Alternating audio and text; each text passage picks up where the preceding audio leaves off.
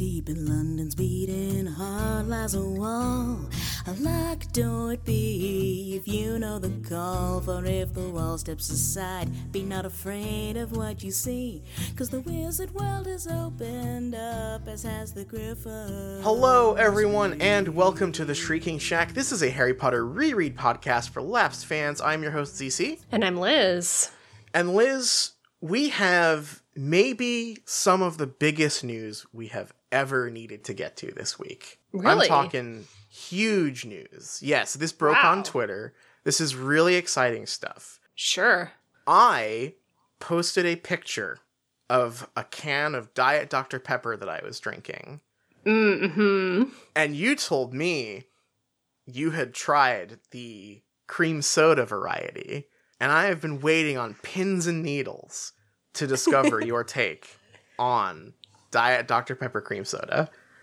You know, I didn't know this is where you were going with it. I do have a Diet Dr. Pepper and cream soda sitting in front of me right now. I'm sipping away at it. And let me tell you, that's some spicy cream soda. That's right. It's cream soda with a little bit of that Dr. Pepper zest. I think it could have a little more Dr. Pepper zest in it. That's my take. Yeah, it is very. It could be a little soda. spicier. Yeah, it is. It is very much mostly cream soda. Like, really, I think that you could probably make one of these on your own at home if you just add maybe 1 part Dr. Pepper to, I guess 3 parts cream soda probably would do it. Yeah. Yeah. And you know what? I think that is why it succeeds, is because it is like, you drink it and you're like, oh yeah, I've probably made this when I've like made a suicide at the the McDonald's or whatever as a kid. Right. And I'm a big fan of doing that, or I was at one point, once upon a time. That is our biggest news. Kind of a slow news week for Harry Potter stuff, though. Your cream soda take was definitely the biggest thing on the docket this week. I wish I had a more exciting take about it. No, you were honest, and I agree with you. It is pretty good. It's mostly cream soda. Could maybe use a little bit more of the Dr. Pepper. Here's the thing. I like cream soda. Mm-hmm. That's just the story. So if you're gonna give me some cream soda, it's gonna have a little caffeine in it. It's gonna be a little spicy. I'm gonna like it. Yeah, you can't really go wrong. It's hard to screw up cream soda, honestly.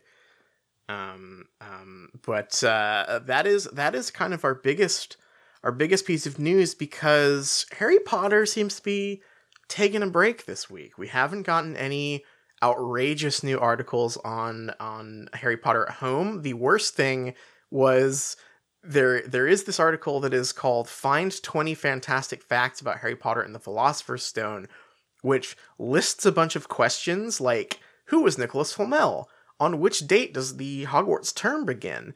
And then there's no answers. And then at the very bottom, when you scroll, it says, to discover the answers to all these fantastic questions, head over to Bloomsbury's website and search this beautiful infographic. So this is a little bit of cross-promotion here. This is taking these kids to the Bloomsbury website so they can look at... I really thought that the answer you were going to tell me was that you scrolled to the bottom and it said, to find out the answers to these questions, read Harry Potter and the Philosopher's Stone.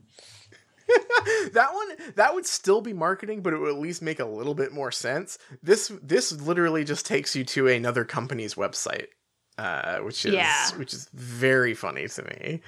J.K. Rowling, she's still trucking away on Twitter. I'm gonna say this, kind of telling some fibs maybe on the Twitter. Fibs? What kind of fibs is she telling? Just little fibs, like how she always loved the Italian cover of Philosopher's Stone. Yeah.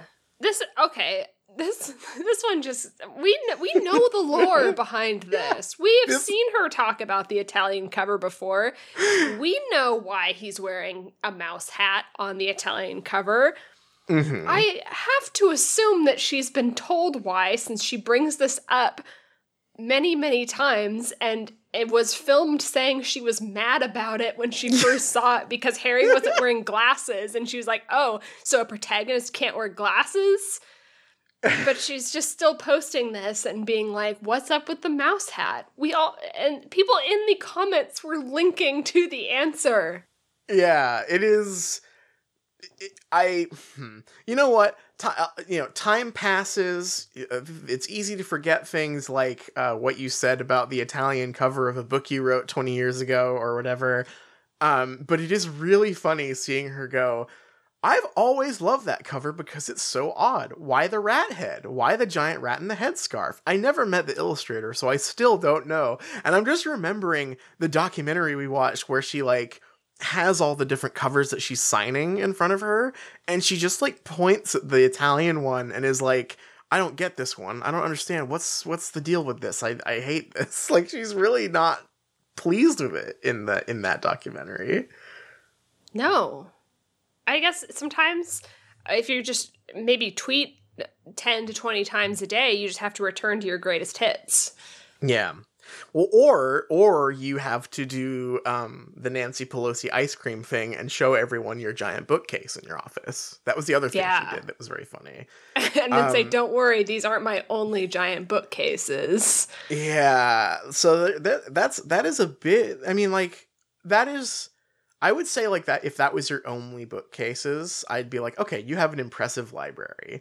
But her just coming out and saying, like, don't worry, these aren't my only bookcases is very funny to me. And also, she organized them by color, which I don't, quarantine is going to be different for everyone. We're all having to entertain ourselves while we're stuck inside, but I cannot imagine organizing my books by color and having that be useful at all, other than just to make it pretty, which in that case, why do you have so many books if they're just there to be decorations? You gotta read the books. You gotta read the books if you have them. If you have a physical I'm very much anti just buying books because they look cool. I think you gotta be reading them if you're using the paper. Yeah, I'm looking over at my bookcase right now and noticing the exciting variety of books I've read, like The Mister by E.L. James. Did you buy a paper copy of that? Yes. Oh, yeah. Oh, I'm jealous, honestly. I would love to have a copy of The Mister sitting on my shelf. Yeah, it has a place of honor. I'm so, speaking of, like, news, this isn't really like Harry Potter news, but, like, I am waiting on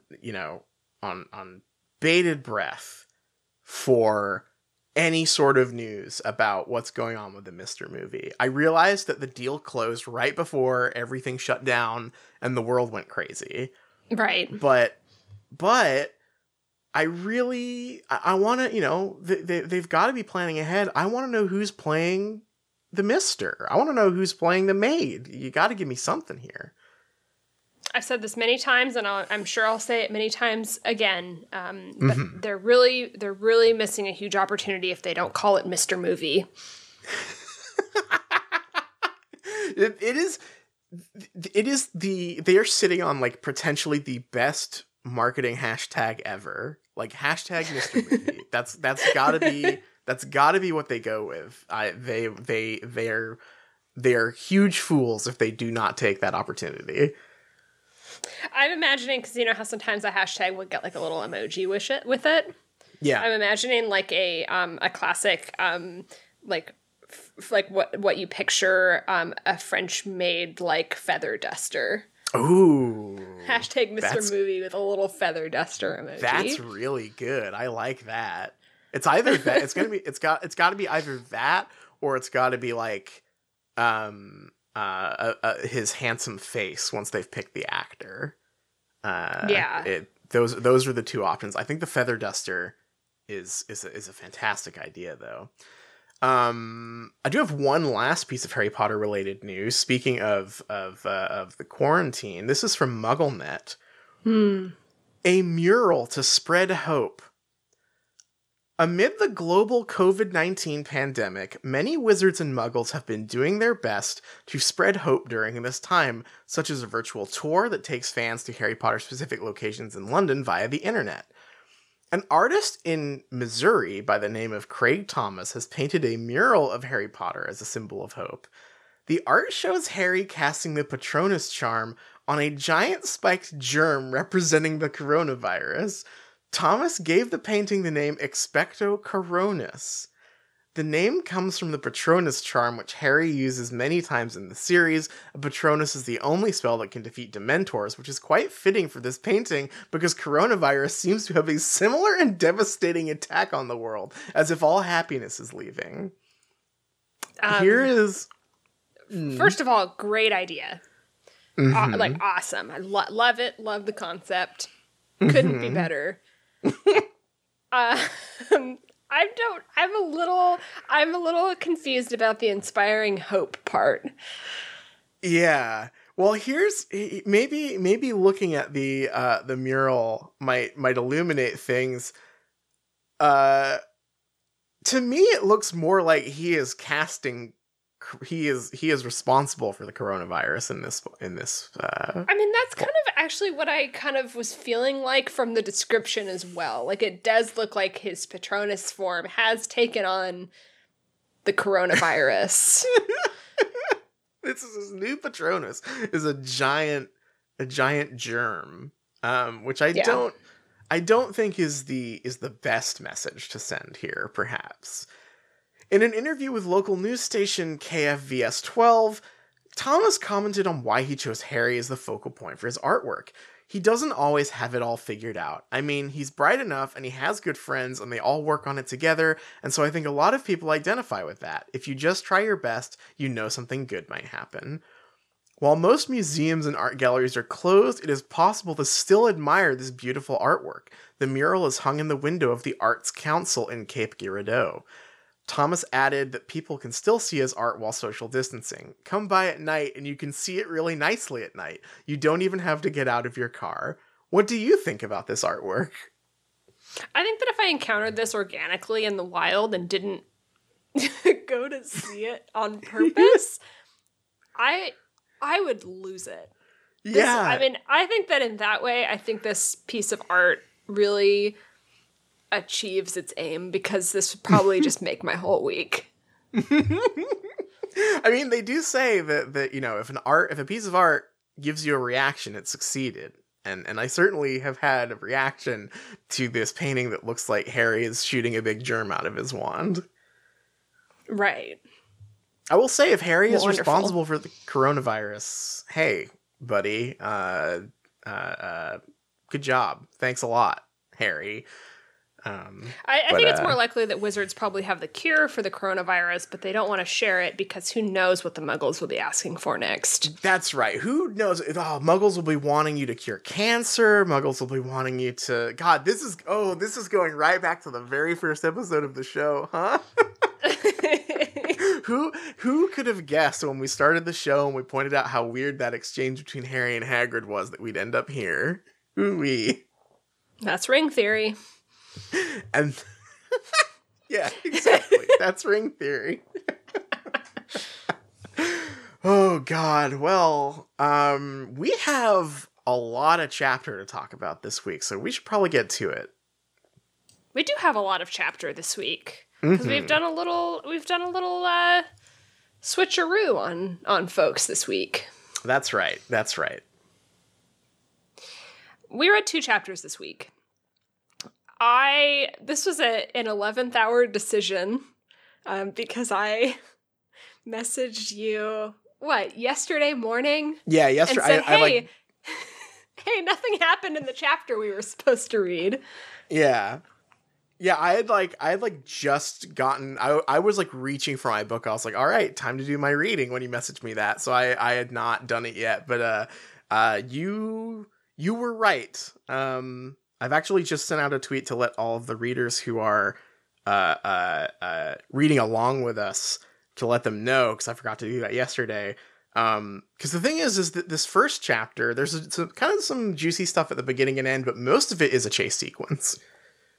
Yeah. How do you want to do this?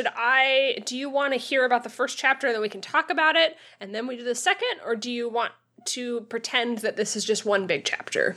I think that we should still do it as like 2 chapters here, because we need to relay the experience to our audience that the break in the chapter seems to only exist to give it a cool cliffhanger. That's right. All right. Yeah. Well, without further ado, we read chapter 28, and it's called Flight of the Prince. Harry's in shock. Snape just killed Dumbledore, and Snape immediately drags Draco away. Harry is still invisible, but for the moment, as he is he can't believe what he just saw. He realizes that he is no longer frozen by Dumbledore's spell and has been released, probably because Dumbledore just died. Harry then decides that he needs to go and he has to catch Snape, and kind of has linked the idea that if he catches Snape and Draco, that maybe Dumbledore will be okay, because he hasn't processed anything yet. He runs out of the astronomy tower. He runs into Ginny, who is in the midst of a battle with Amicus Caro. McGonagall is there, and she is also fighting someone. Harry continues to run. He petrifies some Death Eaters on the way, including Fenrir Greyback. He does run into Neville, who is petrified on the ground but is okay. And Neville kind of says, "Yeah, Snape and Draco just ran past," and he out the front door. And so Harry runs also out the front door, and he sees that Hagrid's hut is on fire. Hagrid is trying to stop Death Eaters from escaping. Snape's seeing kind of an obstacle to his escape, sends Draco running, says, "Draco, get out of here." And he turns to Harry, who is confronting him and is trying to cast Crucio on him. Snape deflects all of Harry's spells extremely easily, and keeps trying to kind of usher the other Death Eaters away. They get a little bit distracted. They're trying to attack Harry, I guess, and they're all trying to leave. Harry tries to use Sectum Sempra on Snape, and that kind of is what does it. That's what pisses Snape off. He deflects that. He says, "This is why you should have studied occlumency. I can read your mind. I can see what you're going to cast. You're never going to beat me. Also, you shouldn't use my spells against me. I am the book. I am the Half-Blood Prince." Harry calls Snape a coward. Snape gets really mad. He hits Harry with some sort of magic whip spell, and then Buckbeak shows up and scares Snape away. Snape escapes. Harry tells Hagrid about Dumbledore. Hagrid just doesn't believe him. He's like, "No way, that's crazy." But as they walk back toward the castle, people are gathering around Dumbledore's body, and Hagrid kind of realizes what's happened. Harry runs to Dumbledore's body, crouches down. It's very tragic. And while he does this, while he doesn't want to separate from Dumbledore, he does find the locket that they retrieved from the cave has fallen out of his pocket, and he knows immediately that the locket is not a Horcrux. It's not right. It doesn't have the Slytherin emblem on it. And he opens it up, and it has a note. And it is the infamous note from the mysterious RAB saying, essentially, a note to Voldemort saying, "I found your Horcrux. I figured out your secret. I'm going to destroy your Horcrux so that someone can kill you." That's the end of the chapter. Yeah, so this was a really funny experience doing these 2 chapters this week, because this chapter is like normal chapter length. It's not short. Yeah. It's just that the amount of actual content that happens is very thin, I would say. Yeah, I left out a lot of moment-to-moment action stuff. I would say 90% of this chapter is just, like you said, a chase sequence. So Harry does have moment-to-moment, dodged a spell and, petrified Death Eater and then petrified another Death Eater and encountered McGonagall fighting and McGonagall traded spells with so-and-so, but nothing. It's all just Harry running outside, right? Yeah, he's slipped on some blood. Oh, it's so messed up. There's a body on the ground. He can't tell who it is. All these Death Eaters. There's an enormous blonde Death Eater there. That is, okay, this is the real secret. This is why I want to talk about this give this chapter its own little segment. Yeah. The enormous blonde Death Eater. We've got... Why is he suddenly the most intriguing character in this? The enormous blonde Death Eater is, like, the main antagonist of this chapter. I mean, not really. It's Snape, but the enormous blonde Death Eater comes up at least 3 or 4 different times, and every time he is described, that is how it is. It's like he's just this huge Death Eater. He's huge and he's blonde. He's brutal. The enormous faced. blonde Death Eater. He's brutal. Yeah. Yeah. Doesn't have a name. Doesn't have a name. Yeah, is never named, but he comes up many times. We kind of went on a little bit of a Death Eater adventure this week that I'd love to talk about. And I think that this is a good place for it, because this, like I said, this chapter 90% an action sequence, but it is there's so much juicy stuff kind of hanging around it. And I think this chapter, my main takeaway from it is this is such an illuminating thing to point to describe why the way the villains are described in this series are so disappointing. Because I actually do think that, like, as a moment-to-moment action sequence, this chapter is kind of exciting. Like this is definitely action mode, right? And like it's well paced, it's well written. I was definitely kind of like, oh yeah, things are picking up. This is a little intense. After the kind of weird, like, Dumbledore death earlier where Harry wasn't allowed to do anything. Mm-hmm. But it's all kind of in service of nothing, because none of the, like, villains that Harry is encountering are characters, or even like stock characters. We just have the enormous blonde Death Eater, which would be, like, kind of cool if that guy was a character. Like, what if that was Bellatrix? What if there was an enormous blonde Death Eater who would become, like, a recurring guy or whatever? But that doesn't really happen. He's just, like, fighting nameless obstacles here. I know that Harry likes to notice people's hair. Yes. And I don't think there's anything wrong with introducing, like, suddenly in an action sequence, a character that is there to be, like, the beefy, scary guy, right? Yeah. But the fact that he's described as blonde every time is such a bizarre thing to fixate on that it takes me out of it every time. Why is that what Harry is noticing about him? He's enormous and blonde. It sounds like a really dumb complaint. But it just, in a sequence where you're introducing a new character to be an obstacle, I feel like you usually have your POV character notice something that is, like, immediately a problem for them, right? The enormous part works, like, wow, this guy is so yoked, he's gonna mess me up. Yeah, but the fact that he's always blonde is very funny. The thing is that makes that funny is that, like, oh, if you introduce, like, a nameless, like, villain obstacle who is, like, super yoked or whatever, that works if this is, like, Fast and Furious, right? Like, if the main character is, like, running on the rooftops and, oh no, there's a huge guy who's like, oh, here's the MMA fighter that's making a cameo in this movie, and he's here to do some cool moves or whatever. And you're like, okay, hell yeah, I get to watch The Rock fight this guy or whatever. Cool, this is neat. But this is a series where everyone fights with little sticks that are magic guns. And so the enormity of this man, this muscle-bound freak that I am being told about here, kind of doesn't really register, because it's like, yeah, but everybody's got like gun spell, so why does that matter? Harry's not, like, entering the octagon. He's not gonna, like Harry's not like, oh no, I've got to wrestle this guy, right? Like, that's not really consequential.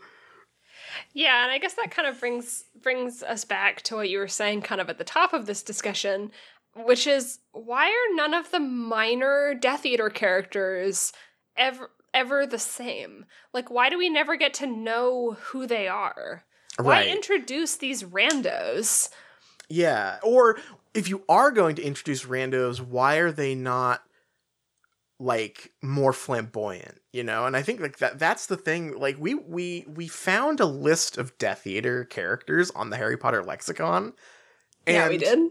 A great artist had done these incredible like imaginative portraits of all of them, pulling from absolutely nothing, right? Because all of these are characters like they are characters that we see the name of, and that's it. We kind of discovered through process of elimination that the enormous blonde Death Eater is named Thorfinn, right? He's got a Lord of the Rings ass name. Yep. But like, you know, they extrapolated on like enormous blonde Death Eater, and they kind of like did make him a Fast and Furious minor villain.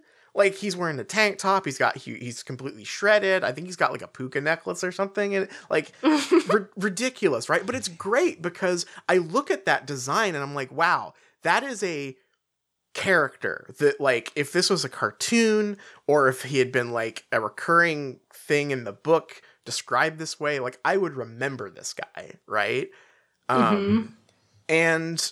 And like all through this illustration gallery, there were tons of those. Like the Caros were really like well done. They were sort of like squat and like very, very like emaciated looking kind of.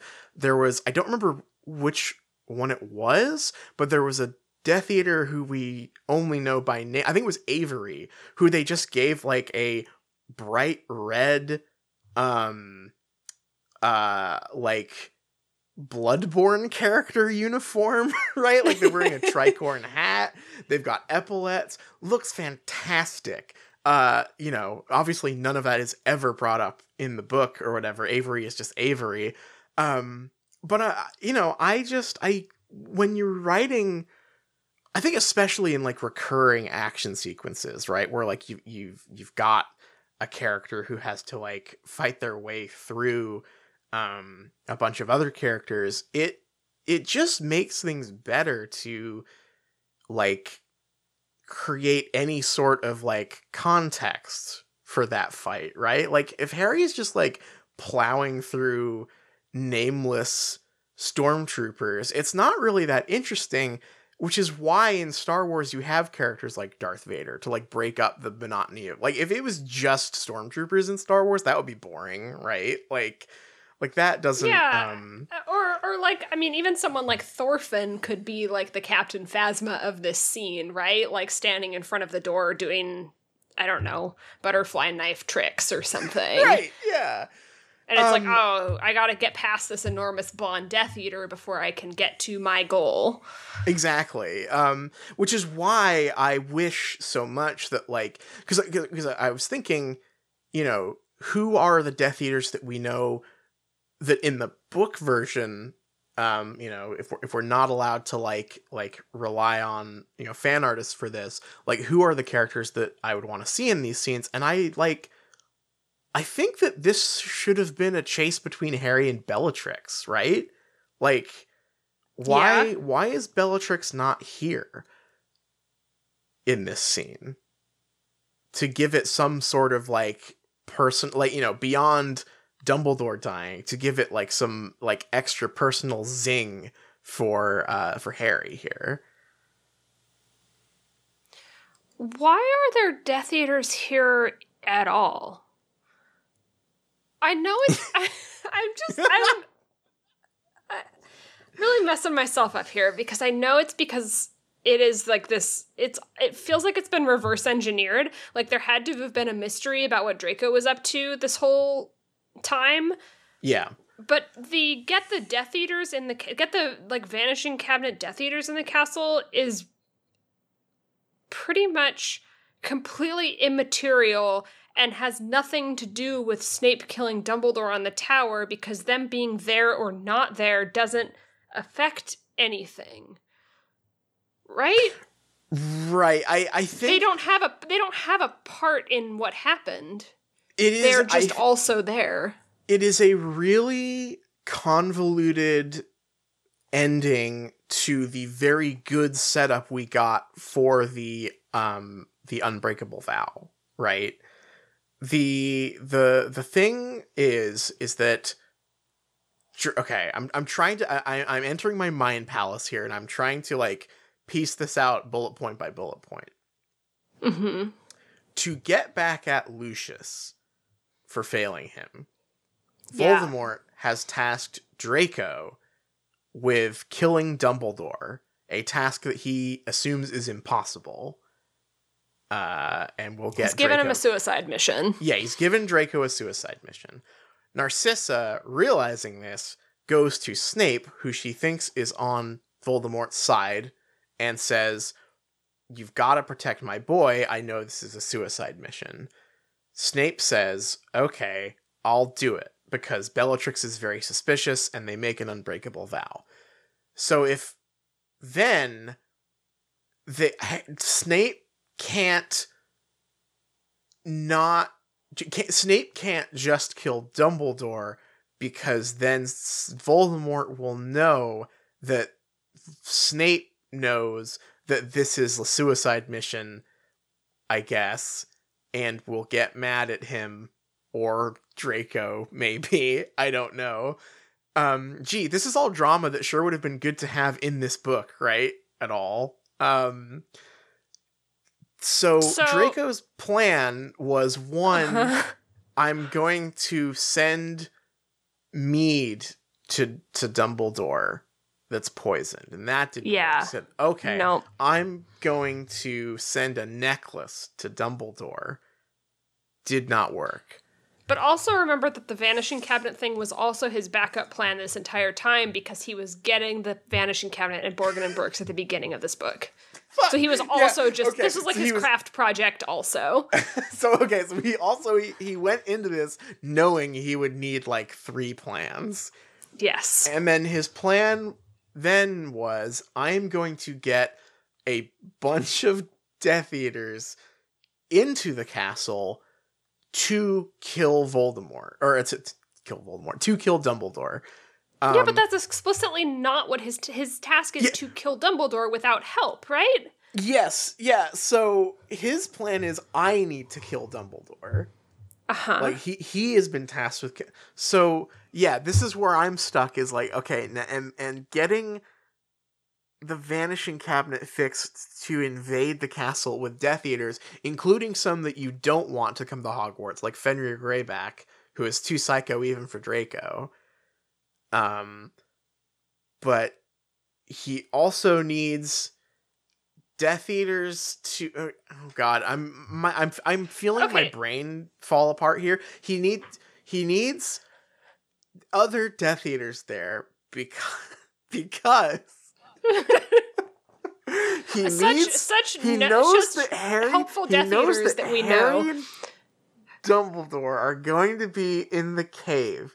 And he's like, what if when they come back from the cave, there's a dark mark? So I'll get Madame Rosmerta to point out to them, look, there's a dark mark. And I will send one of my boys from the cabinet to do I guess I can't do the dark mark. For some reason. But he was there waiting. So one of the boys from the cabinet ran up to the astronomy tower, cast the dark mark, and then left again? But then to come back. And then Draco, they probably all were like, okay, Draco, now's your time to run up the stairs and kill Dumbledore. And then he didn't do it fast enough, and they were like, okay, we're going to come and egg you on. Yeah, I guess that's really the heart of my question here, is that did Draco do this plan with the Vanishing Cabinet independently from his killing Dumbledore plan, just to have, like, hype men there with him? Like, was that the point? It kind of seems like that might be the plan. I had honestly, like earnestly, I've read, I did my reading. I read the chapters twice, and I took my notes. I never thought about this, and I am now. Everything is falling apart. Everything's tumbling down for me right now. Because none of the Death Eaters had any other goal while they were there. It wasn't like, this is a diversion. That's the only thing I can think of, is that this is a diversion. But Draco, it was nighttime, and nobody... And I don't think that the Vanishing Cabinet did anything other than get Bill fucked up by Fenrir, who Draco didn't want to show up in the first place. And also, if this was a suicide mission that Voldemort was setting up, did Draco propose to Voldemort this entire time, I'm going to set up a Vanishing Cabinet to sneak people into the school, and then wouldn't that go against Voldemort's instructions to begin with? Yeah, how did Draco have to like pitch this via PowerPoint? Like did Draco have to be like, okay, Voldemort, here's my idea. This is my idea that will make me even more popular with you than Snape, who I now hate for some reason. I am going to fix this cabinet, and we are going to bring a bunch of rowdy boys in, and we are going to kill Dumbledore. And like, did Voldemort... Is this a thing where Voldemort's like, well, if he does kill Dumbledore, that's great. And if he doesn't, I stick it to Lucius. So it's a win-win for me. I think that's the only way this works, right? Is if Voldemort did not expect this to work, but was like, hey, if he kills Dumbledore, sure, why not? I mean, is this like a compromise where Draco came to Voldemort and was like, okay, here's my plan, and he had his PowerPoint presentation, and Voldemort says, sounds great, but here's the catch. I'm sending my worst guys. I'm sending my dumbest guys that nobody's ever heard of. I'm sending the Carrows, who you've never heard of. I'm sending Fenrir, who's going to make this a security nightmare. Like I'm sending the like on your stealth mission. I'm sending the child murderer werewolf guy. Yeah. Are you cool with that? And Draco couldn't say no, obviously. You can't, like, when you're assigned a group project, you can't say, no, I don't want to work with these people, as much as you might want to. I just really, like, when I think about the stuff that happened to kill Dumbledore, Draco imperioused Madame Rosmerta, knew that Dumbledore was away from the castle, and so lured him to the astronomy tower so that he could use the killing curse on him when he showed up. Nothing about that plan relates to the Vanishing Cabinet. Yeah, that plan works completely independently of the cabinet, and I think the weirdest part is it feels, unless I am missing something really important, it feels like the Vanishing Cabinet thing is an excuse for there to be an action sequence where the Order fights the Death Eaters in the castle, which makes sense, except that entire fight happens off screen while Harry Potter is stuck in a corner with the invisibility cloak on, petrified, can't move, and he can just hear it happening below him. It just, I think that the Vanishing Cabinet plan worked against Draco's plan. Yes. Entirely. Yeah. It's a good and I think it was one of those things where it would have been a great excuse, and like one of those things where I would say, it's best to not think about it too hard, if it had been used to like spice the story up by bringing in like Bellatrix or some other, like, you know, Karkaroff, some other Death Eater that we know, a returning face, to be like, oh shit, Harry has to face off against this character again. What will he do? Draco's mom, who will do anything to protect her son. Like, anything. Yeah, there you go. That's a good one. Bellatrix, who is there because she is suspicious of Snape. And has been from the beginning. And Snape kind of has to kill two birds with one stone here by not only following Dumbledore's order to maintain his cover, but also gets to flex for Bellatrix and say, like, look, I killed Dumbledore. I'm on your side. There are a lot of ways to make the Vanishing Cabinet thing fade into the background in such a way where I'm like, it doesn't really matter. But like, you're right. I'm thinking about this more and more, and it's all unraveling. I'm like, why did Draco fix the Vanishing Cabinet? Why does that matter? Yeah, I mean, really, if you strip his plan down, it's like he tried cursed amulet, didn't work. Tried poisoned meat, didn't work. Okay, I'm going to do gun spell. That's it. Yeah. Yeah, it is a very weird plan. I've gotta I'm like now so curious. I'm gonna have to like look up. Maybe I'll like go on Leaky Cauldron and see if there's any like essays about like what was the deal with the cabinet? Why the cabinet? Because none of that like Draco would have like executed a genius checkmate move without the Vanishing Cabinet here. If he had just, used Rosmerta to know that Dumbledore was going to be flying back to the castle, put the Dark Mark up, and then shot him, right? Like, boom, there you go. Mm-hmm. But instead, we had him bringing other Death Eaters in only happened so he could get cold feet in front of the other Death Eaters, really. Yeah, but it's not like we know any of those characters anyway. Right. Exactly. We don't care. So it doesn't really work as well as it should there. Also, the Death Eater in this scene that is brought in by the cabinet that is the most well established of any of them is Fenrir Greyback, who gets knocked out by Harry so easily. No issue, not an obstacle. It is literally like Harry runs past and casts a Petrificus Totalis and he just gets knocked out. Well, isn't it even weirder? Isn't it like he gets Warwick ulted and then Ginny knocks him off of him? Isn't I guess so. Yeah. It's like, so it's not even Harry, and like Harry doesn't even get to fight the Death Eater who we know the most. Ginny, like he gets almost killed by him, and then Ginny gets to do it, and then Harry just runs off and is like, thanks, I guess. Yeah.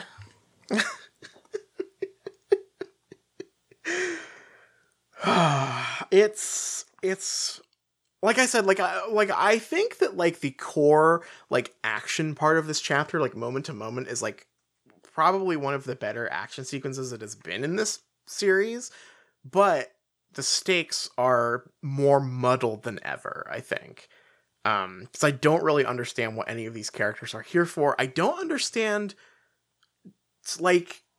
I understand in the broad sense what Snape's plan is, right? Because I know that he is like the secret ultimate double agent good guy. But I don't understand, like, in this moment, what his role is in this, like, extraction plan. Like, they're running for the chopper at the end here when Harry, and like this is the main thing I want to talk about in this chapter, is they're running out to the grounds. Harry is caught up with him.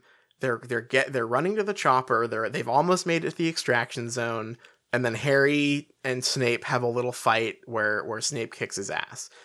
Yeah. But I don't quite get, or like I'm a little fuzzy on like what is Snape's cover here? Like what is, like he is just killed Dumbledore, which is like the biggest prize for any Death Eater, I guess. And then obviously the next logical thing would be, let's bring Harry Potter in as well. 2 birds, 1 stone once again. But he's like, no, we leave the boy, ? Because of, I don't really know. Like, he doesn't really have a good cover excuse for that one. Like, he's like, I love that nobody asks him. Because all the other Death Eaters are like, let's kill him. And so Snape is like, no, Voldemort will be mad. He wants to kill him himself. Okay.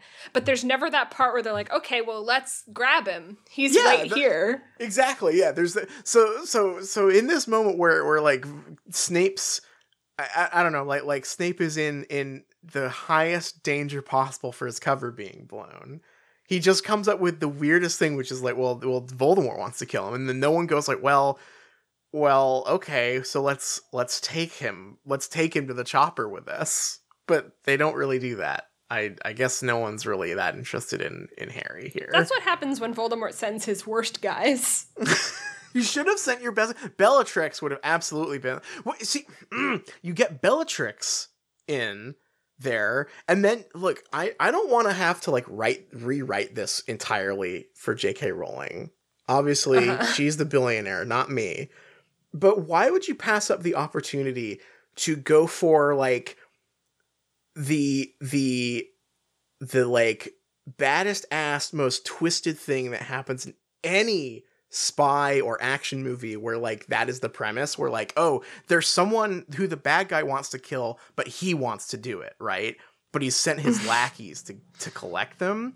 And in every single one of those movies or books or any like till this probably comes up in the Iliad. I don't know. I don't remember. But one of them will say like, oh, but we can, we can still mess him up a little bit, right? Like, right?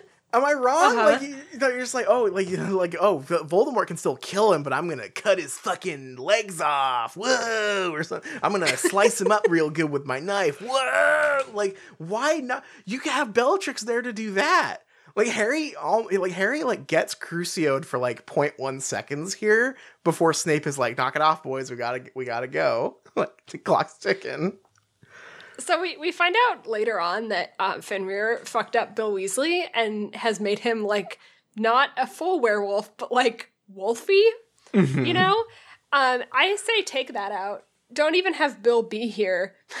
Let Harry be, like, a wolfy DeviantArt OC in book 7. Oh, shit. Yeah, there you go. If the known Death Eater here has to be Greyback, and Snape needs to like, this is perfect. Yeah, no, you're goofing, but you're also 100% correct here. That's the way to play this. Is Harry is chasing Snape.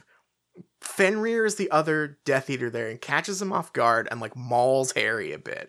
And Snape is like, all right, you big lunk, you're gonna kill Harry. We've got to get back to the Dark Lord because he'll be pissed if you kill Harry. And he's like, oh, but I'm gonna munch him a little bit. He could, whatever. And then that is why Snape is so adamant about like, no, leave him alone, because he knows that Fenrir can't be trusted to just do that, right? And Fenrir knows that he's gotta like, stay mostly in line for Voldemort. That's perfect. That's how you get all of those things in a row. Wow. Fuck.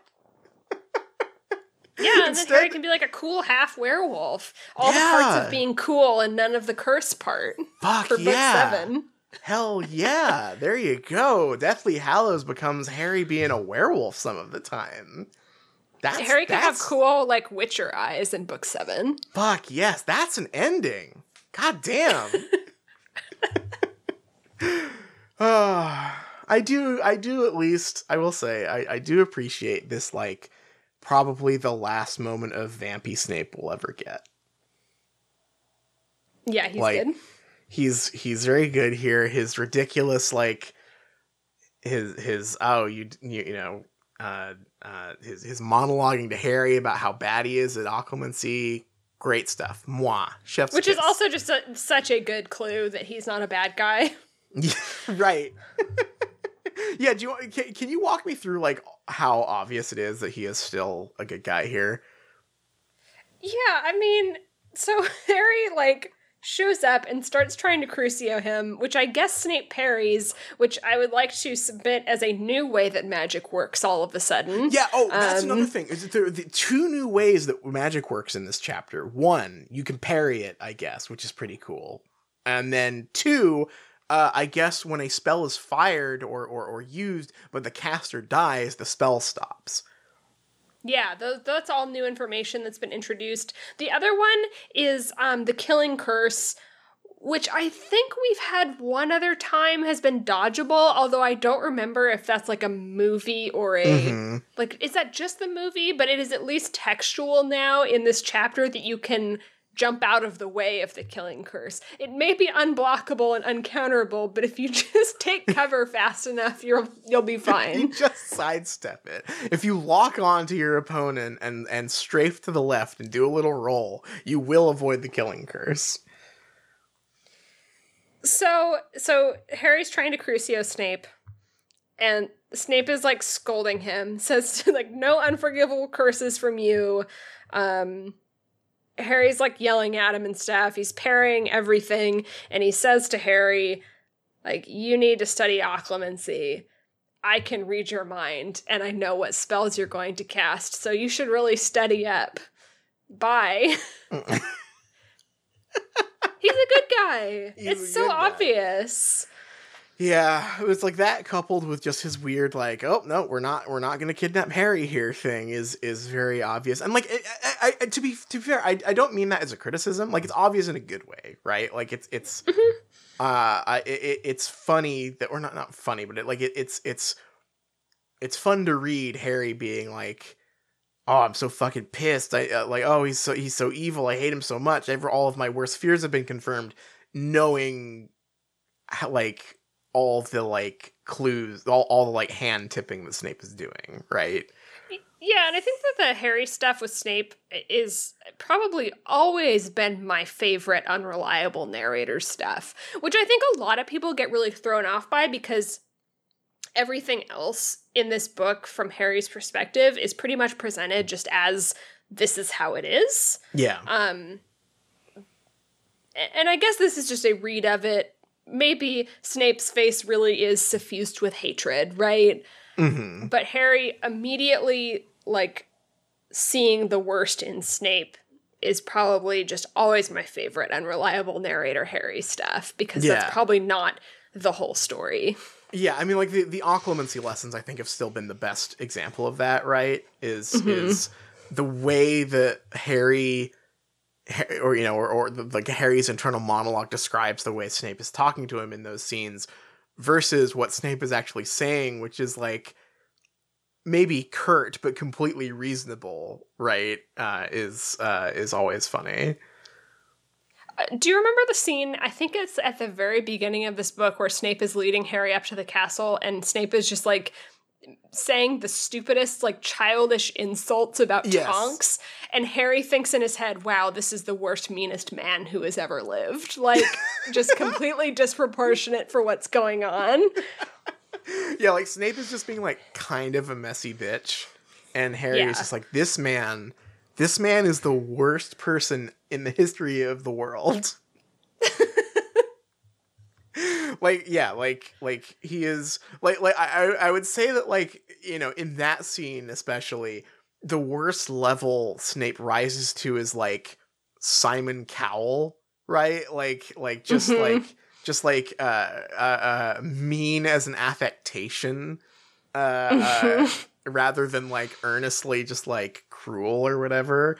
Yeah, I've always found that stuff really entertaining and charming. Like, that's been like the highlight of this reread, I think, is just like realizing, like, oh, like the Snape Harry dynamic is actually like, it's really rich for interpretation, I think, in a way that a lot of other character stuff is not in this series.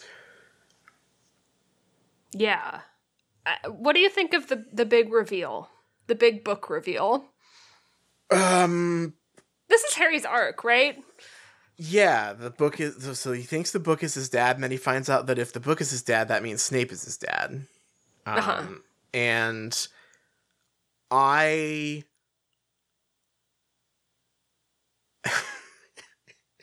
actually don't know if I have, like, a solid opinion on that yet. Like, even a few days after reading this, I'm just like, it is a necessary reveal, right? In the sense that, like, that is the title of the book. That's been a recurring image in the book is the book and the Half-Blood Prince. It is very weird that Snape is just like, yes, it was me. I was that. While yes, that's my old school book. Yeah, like, that's my... Yeah, those are the dumb notes I wrote in my book when I was a teenager, while presumably, like, within ear... I think this is the part of the scene that I've been so confused by, is that, like, Snape is I'm assuming well within earshot of those other Death Eaters, and, like, Hagrid in this scene, right?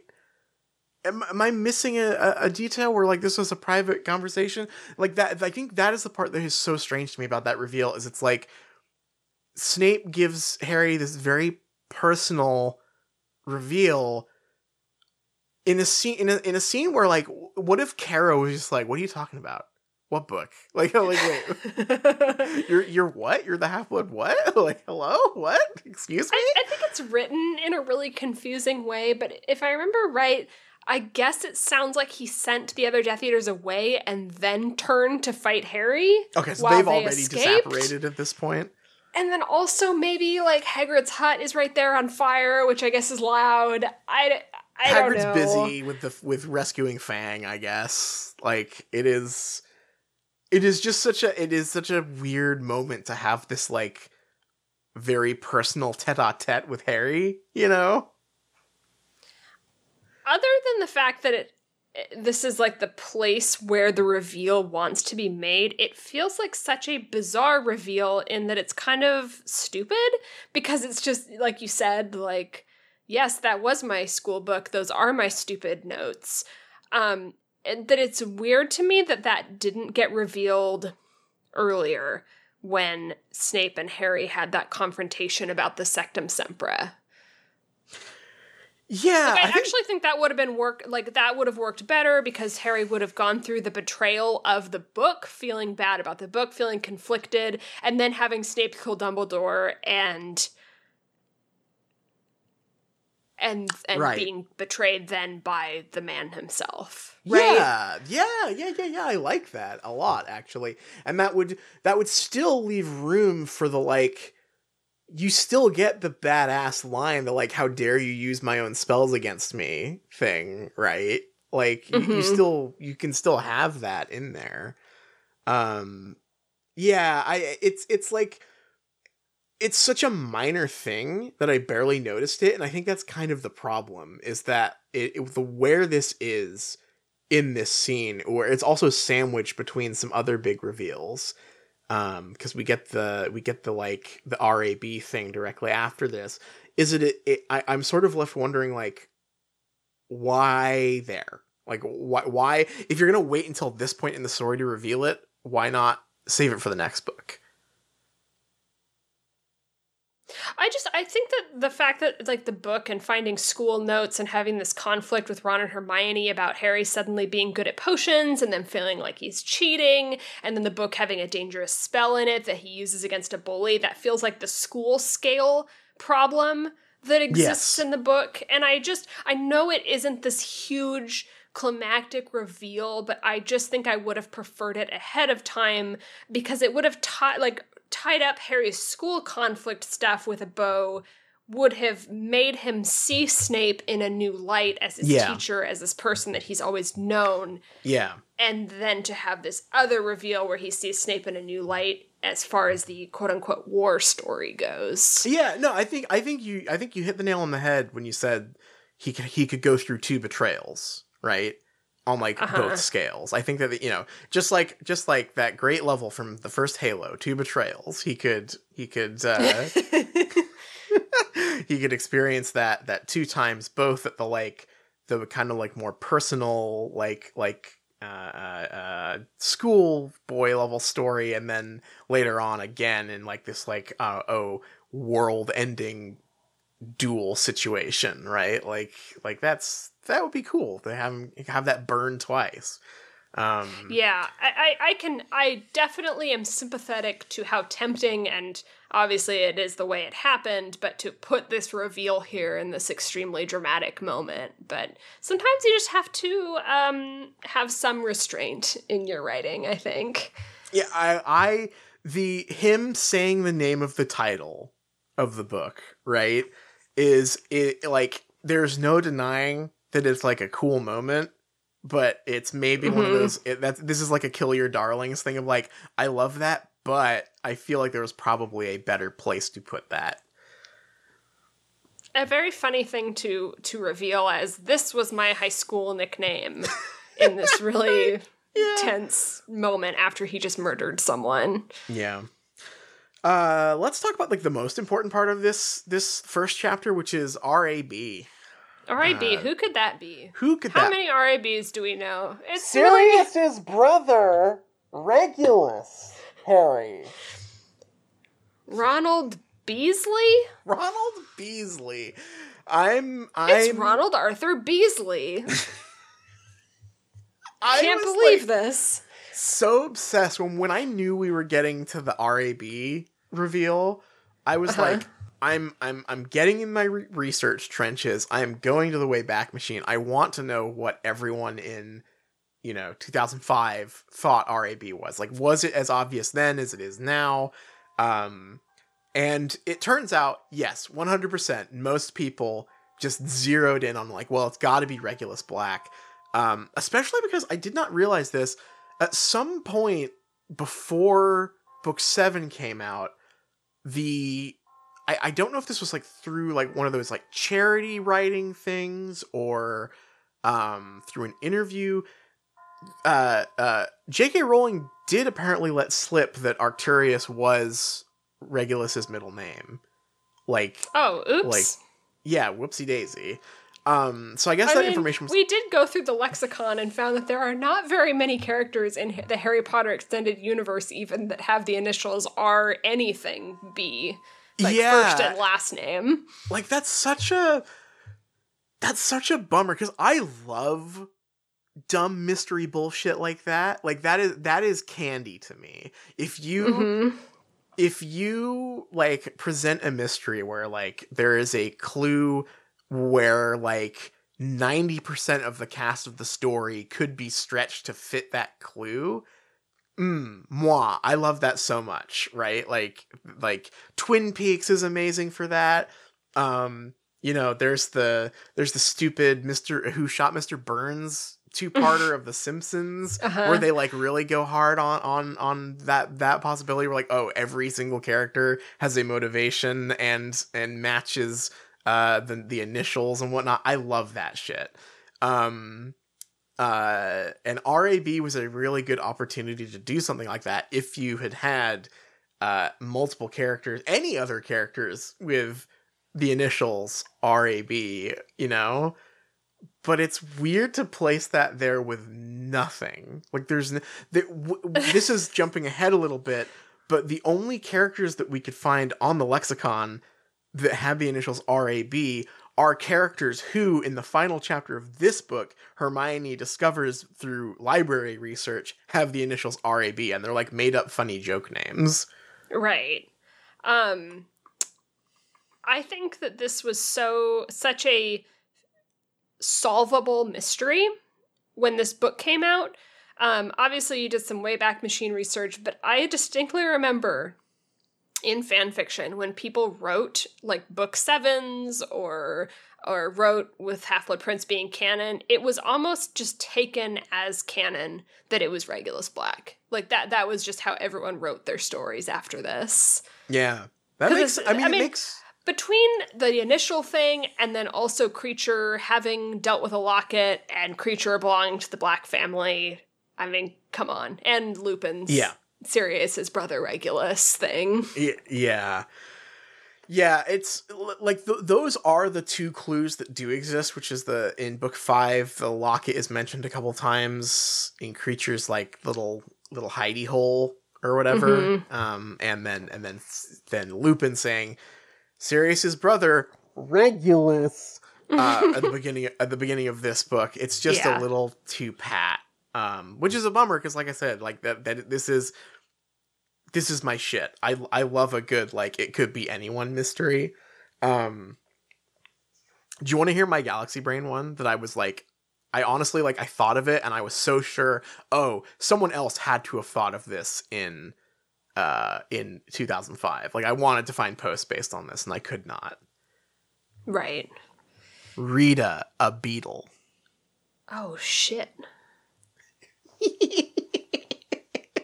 Like it's fucking stupid. It doesn't make any sense. But like, hey, there's Rita. She's a beetle, and like the like image is green or whatever. Like the motif is green for this potion. I'm like, It's the emerald potion. She loves to wear green. I don't know. Maybe she's got green juice immunity, or a beetle can just because Dumbledore does say that Voldemort only planned for wizards and he underestimates creatures, so a beetle could fly in there. Oh, a beetle could go in that boat 100%. Yeah, a beetle could go in that boat and buzz over there and then drag the locket out.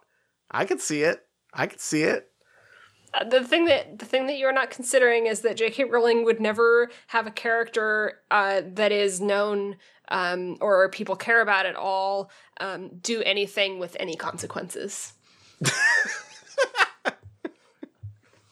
J.K. Rowling would also not portray a writer character, a tabloid journalist, as anything other than the scum of the earth. Absolutely. She would never do anything heroic.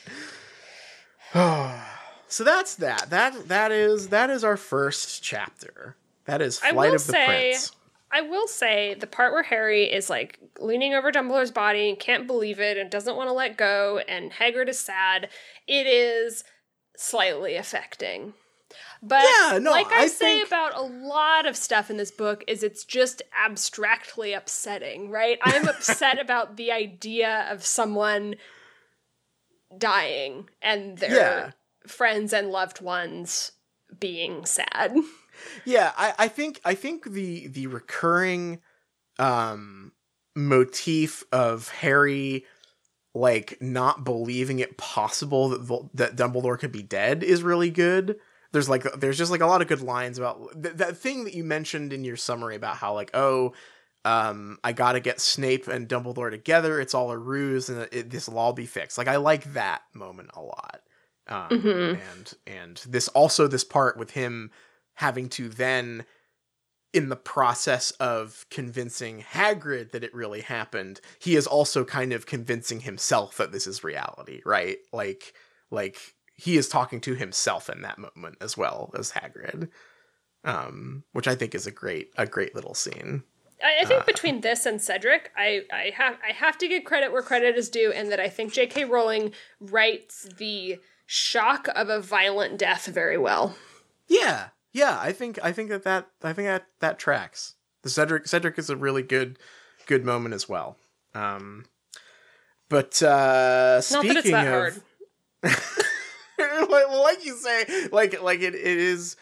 it's the Fault in Our Stars thing. Like, yeah, damn, it is really sad when someone has cancer, right? Yeah, I guess it's just not that easy to, or it's not that hard to write the like a sad death, right? But that's okay.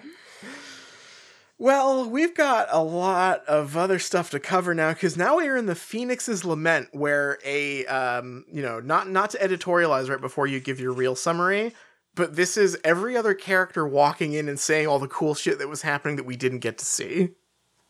Yeah, so I'm going to do a little disclaimer at the top of this. I'm sure there are details that I've missed. I am sure I'm gonna leave, like, everything is delivered in dialogue. I can't track every single moving part that is relayed to us here. Mm-hmm. So I'm gonna do my best. Going back right into it, Hagrid is pulling Harry off of Dumbledore's body, and Harry's having a tough time listening until Ginny shows up to kind of pull him away and says, "We're going to the hospital wing. Everyone's there. McGonagall, Lupin, someone is hurt." And Harry, in that moment, remembers like, "Oh shit, Draco said someone died in the fight." And Harry immediately asks her, and she says, "Oh, it's Bill. He's not dead. He's gonna be okay, but he's pretty messed up." Oh, and she also tells us that the only person that died was a Death Eater who got hit by a killing curse from another Death Eater that someone dodged out of the way of. And Ginny also says, she's like, "It was horrible. I think me, Hermione, Ron, like the DA, we probably all would have died if we hadn't taken that luck potion you gave us." They get to the hospital wing. It's true, everyone's there. McGonagall, Lupin, Tonks, and Bill is there, and he got fucked up by Fenrir Greyback. His face is messed up, and Pomfrey can't just heal it because they're cursed werewolf wounds. And we also find out, like I said before, that they don't really know what's going to happen because he was not bit by a werewolf who was transformed, but they are cursed, and so he'll probably be just a little bit wolfy from now on. But it's a pretty, like, unprecedented thing. Harry has to tell everyone that Dumbledore is dead. And that's sad. McGonagall is sad. She, like, blames herself. They're all in disbelief. They're like, oh, we believe Dumbledore. He always said that he had an ironclad reason to trust Snape. And we just had to believe him. But in retrospect, like, it doesn't make sense. Like, why would Snape be on our side? And clearly he wasn't this entire time. Harry then explains, like, how the battle happened, which is that Draco was repairing a vanishing cabinet in the Room of Requirement this entire time, and that's how the Death Eaters got in. And Ron and Hermione look pretty guilty for not listening to Harry about Draco before. And this is when Ron and Hermione explained that they were there, keeping watch outside of the Room of Requirement, and Draco came out with the Hand of Glory lighting his way, but used the darkness powder from the Wizard Wheezes to, like, get away. And then we get to hear a little bit about the battle that happened. Snape was alerted by Flitwick that Death Eaters were in. Snape knocked Flitwick out in his office, and then told Hermione to go tend to Flitwick while Snape ran up to the astronomy tower. There was just mass confusion. There was a battle. They all thought Snape was on their side, so they all let him through. They kind of deal with their various guilty feelings about that during all of this. There was also a force field on the way up to the astronomy tower. That's why no one else could go up there, but Snape ran right through. There's some speculation that it must be because it must have been a force field that only lets people with the Dark Mark through. Molly and Arthur show up at this point to see Bill, and he's not looking so hot. Fleur is also there, and Molly sort of implies that Fleur is going to leave Bill because he's, like, ugly now or whatever. And Fleur gets really offended, and then they fight, and then Molly decides that because Fleur is going to stay with him, because even though he's all messed up, that she likes her now. And Fleur's a little chilly toward her, but then, they just start happy crying and hugging, and they love each other now. Women be shopping. Women be shopping is what Harry says to that. And then at that moment, Tonks is like, see, Lupin, Fleur doesn't care that Bill is sort of a werewolf, and neither do I. And then Harry is like, oh, the light comes on. You weren't in love with your cousin. You were in love with Lupin the whole time. That's why you were so depressed. And then Lupin's like, now is not the time. Dumbledore is dead. And McGonagall says, no, Dumbledore would want you to kiss. That moment ends. Hagrid shows up and says that Dumbledore's body has been moved. Harry follows McGonagall up to her new office. She's the principal now.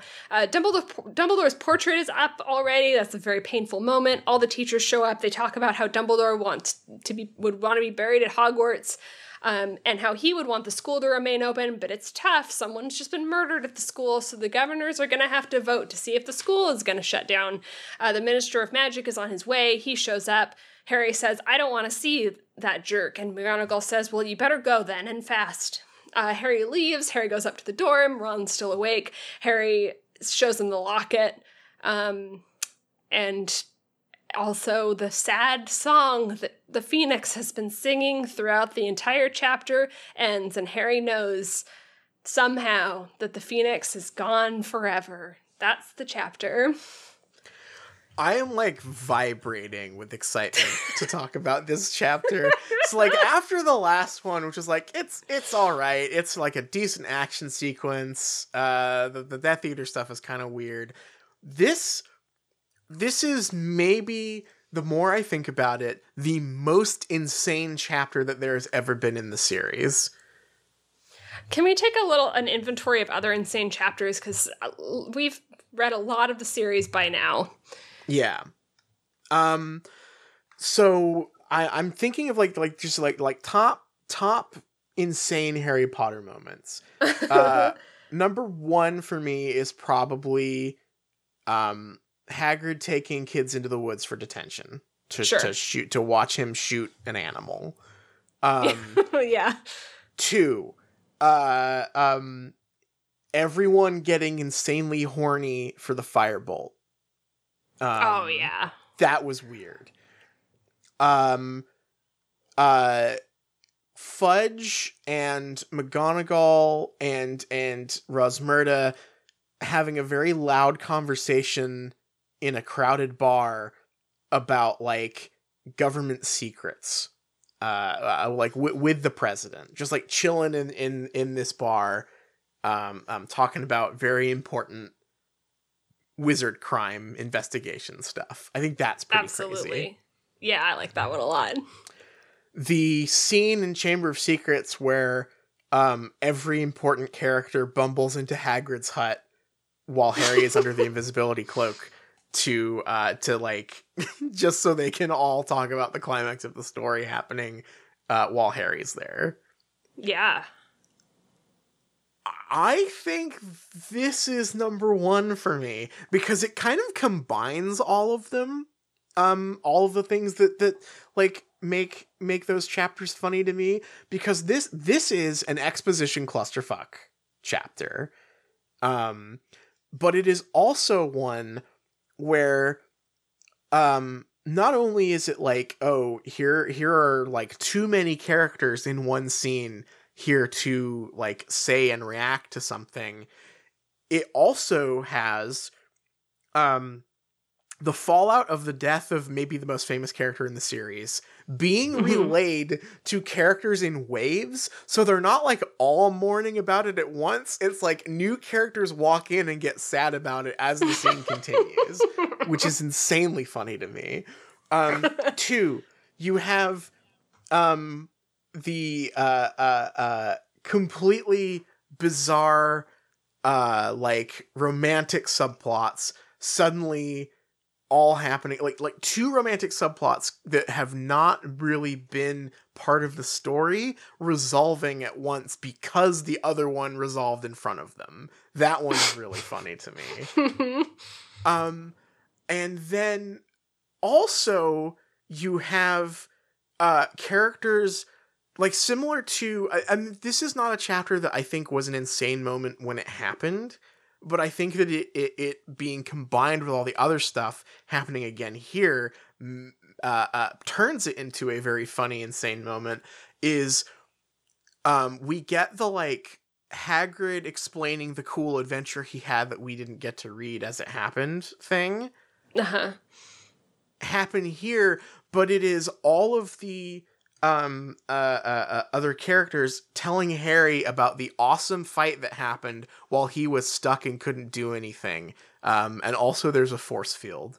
Like that, like, bravo. Like, there's so much here that would be, like, funny on its own that, like, in rapid fire in this chapter completely destroyed me. Why is there not a chapter between the cave chapter and the Flight of the Prince chapter where we just see these characters do the action scene before Harry arrives? Yeah, I think that is just the biggest question I have about all of this. And the thing that makes it so weird is that this is the book that started with us both going like, wow, finally, J.K. Rowling has loosened up a little bit and is allowing new POVs to enter the story. Like, we get the scene where the Minister of Magic explains to the Prime Minister that Dementors, the fog is their come. That's a great scene. Yep. And we get the scene where Snape orders Peter Pettigrew to pour him elf wine, and we still don't know what that means. Does that mean that elves, like Lord of the Rings elves, made the wine? Does that mean that house elves made the wine? I would love to know. I'm so curious about this. Maybe I will text that at J.K. Rowling at some point. However, do you think that the enormous blonde Death Eater named Thorfinn could be an elf? Oh, maybe perhaps shit. an elf winemaker on the side. Maybe he makes wine that's like his hobby, and he gave Snape a bottle of wine as like a gift at some point since they're coworkers. Yeah, well, because enormous, that could just mean tall. Maybe this is a fantasy series where elves are like a foot or so taller than humans. Maybe. Right. And Thorfinn is just an elf Death Eater. Oh, I love that. I love that. That's new lore. That's new canon for me. That's right. Thorfinn is Lee Pace. He's like 9 feet tall. He's Lee Pace from The Hobbit, and he's made some beautiful wine for Snape to have to kick off this Dumbledore killing adventure. I mean, it makes sense because Voldemort has gone around to like giants and Dementors and werewolves and have like been recruiting like other people, and like elves are racist. So it makes sense. Like, he probably just went and recruited some elves. Yeah, if we're going like classic fantasy, elves are just like, oh, you humans, haha, right? Like, yeah, that makes sense. Maybe Voldemort went to Thorfinn and was like, I know you hate humans, but what's worse than a wizard is a muggle? And Thorfinn's like, you got me there. They're lower than dirt. We could team up. We could, we could maybe get a little bit of some of that wine that I've heard so much about. And Thorfinn's like, well, don't press your luck, but maybe. Yeah. Maybe you can have some wine. Oh, I love that so much. Okay, there we go. I'm putting the rubber stamp on it. That's new lore. Thorfinn is an elf. Elf wine is real. But yeah, this thing where they just describe the they just walk Harry through. It's like listening to someone tell you about a game of PUBG they just played. Like they're really into it because they did it, right? And I'm just like, okay, tell me the important part. Like, did you win or not? And it turns out they lost in this. But the scene they're describing is cool. Like, I kind of wanted to see that fight in like story real time. Because hearing about it secondhand just takes away all of the tension because we know how it resolves, right? Like if here we are. Here we are. We're talking about it in past tense. I don't care. I don't care about all these details. I do not care that you were watching Long A and Draco threw a flashbang at you and was able to press and plant. Like that's irrelevant at this point because we've all seen it happen and we know who survived. So like I don't care. Right, and any consequences that could come out of it. For instance, Draco's flashbang that he got at Weasley's Wizard Wheezes, that could be that information could be presented in a different way where it is consequence focused, right? Yes, like Harry is told and is like, Fred and George are going to be in really big trouble. Draco had some of that instant darkness powder. Mm-hmm. But that's it, right? Because the moment to moment stuff doesn't matter because it's over. Right. Well, I mean, like the most insane example of that is the thing where Ron and Hermione are like, yeah, we went to Snape's office and then we watched Flitwick go in there. And I guess Snape like suplexed Flitwick or whatever without them noticing. And then just ran out and was like, all right, kids, you've got to go fight the Death Eaters. I'm going to Dumbledore. We are told too much in retrospect. Like, you can have an important thing happen to a character away from their point of view and have it relayed later and have it work. But, like, they can't go into granular detail like this because this becomes a weird scene where these characters are becoming narrators for Harry and us at the same time and just describing an action sequence that we know the resolution to. So it's not exciting. If they had just said like, oh my God. Do you think there was any point in the editing process or the writing process when she was writing this that Hermione or Ron was like, okay, let's watch the fight, and they pulled like the memory out and they all watched it in the pensive together? This could have been a pensive chapter. Yeah, it more or less is. It's broken down in like the same level of detail, practically. It's bizarre. I mean, like we get it is detailed enough that we get a thing where we find out that one Death Eater Chris Kyled another one, which is completely irrelevant. The only reason you would like set up a scene that happens that way is for it to happen in front of a character in the moment, right? Like, why does it matter if two nameless Death Eaters friendly fire at each other once we've already know that the fight is over, right? Like, what? I almost, you mentioned, like, oh, what if this is a pensive chapter? I almost wonder if this was a POV chapter at some point that just got I'd kill reworked. for that. Just stick that Hermione or Ron POV chapter in between the cave and Harry getting back to the castle. Yeah.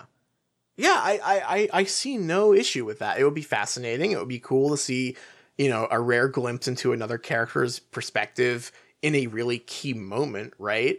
And also not only that, a key moment, but it would work really well. Unlike this, where we know how the fight resolves, so this like relaying of information is not interesting, there would be a sort of like tragic irony to us seeing Dumbledore die, right? And then rewinding a little bit for a character's POV while that's happening and they don't know that is happening, right? Like, that plays with the information the reader has in a really exciting way, I would think. Whereas here, it's like, I don't care, like, if the Death Eaters accidentally shot each other or not, because it's not happening, right? Like, it happened, and I know all these characters are okay, so shrug, right? I think the force field is such an amazing detail. Yes. It rocks because it is such a, like, lampshade for, like, well, why didn't anyone else run up the stairs? Like, oh, I guess you have to have a dark mark to run up there. But it is so funny having all these characters, like Ron and Hermione and Lupin and McGonagall all be like, damn, I saw Snape running up those stairs, but I just assumed he was... It's like, wait, hang on a second. Like you saw him, like, chilling out with Fenrir Greyback and like blasting Order guys, and was like, okay, he's definitely doing some good guy stuff up there in the Death Eater force field. I love it because force fields in stories are so stupid already, but they serve a purpose, right? And that purpose is to be an obstacle to characters. And the fact that there is a force field in the scene that none of the characters know about and creates no tension and is just something to bring up in retrospect is truly brain genius maneuver. I also love, this is my favorite part of it, is that once again, J.K. Rowling left, like, perfect pulp cheese drama manufacturing on the table here. Because, like you say, force fields are silly, but they serve a really, like, clear stock purpose in a story, right? Which is to make a character have to watch something that they can't do anything about, right? Mm-hmm. Like that is what they exist in a narrative to do. I mean, like this is, like, not even just force fields, like I don't know, bulletproof windows, closing metal doors, right? Like this is such a common trope in stories that is used to the same but very effective thing in a lot of genre fiction. The thing that makes this one so funny is, number one, the force field is not, like, in front of Dumbledore getting murdered and all the Order guys are stuck behind it going like, oh no, we failed and we had to watch our boss die. It is just at, like, the foot of the stairs, so they just saw a bunch of Death Eaters run through it and they were like, well, okay. Guess we can't do anything about it. And they didn't see it happen, so they have to be relayed in this chapter that, hey, Dumbledore died or whatever. Then, after that, the weirdest part is, not only is it a missed opportunity for a, like, on the nose, but like fun, tropey, oh no, we're stuck behind the force field and have to watch something horrible, is Harry is also doing that under the invisibility cloak and petrified up the stairs. Like, so we have, like, double force field. This is like if in the Phantom Menace, when Obi-Wan has to like watch Qui-Gon get owned by Darth Maul, if like all the other characters were also there in different force fields, also watching it, like, oh fuck, we're all here having a horrible time. It's really, really incredible. And I also like the way that magic is just introduced in this series now, which is just like, oh, we just assumed it was a force field that only the dark tattoo people can go through. Is that how magic works now? Yeah, that is a real problem in this book. I think more than ever is this weird way that magic is never like used in a way where I know what the rule is and therefore know why the spell is a problem.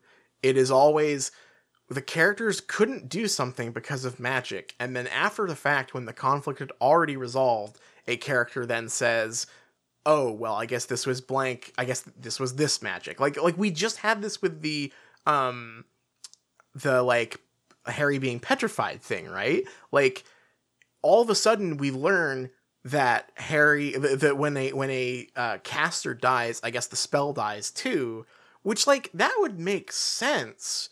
I buy that. That's a pretty common, like, way that magic works in fantasy, right?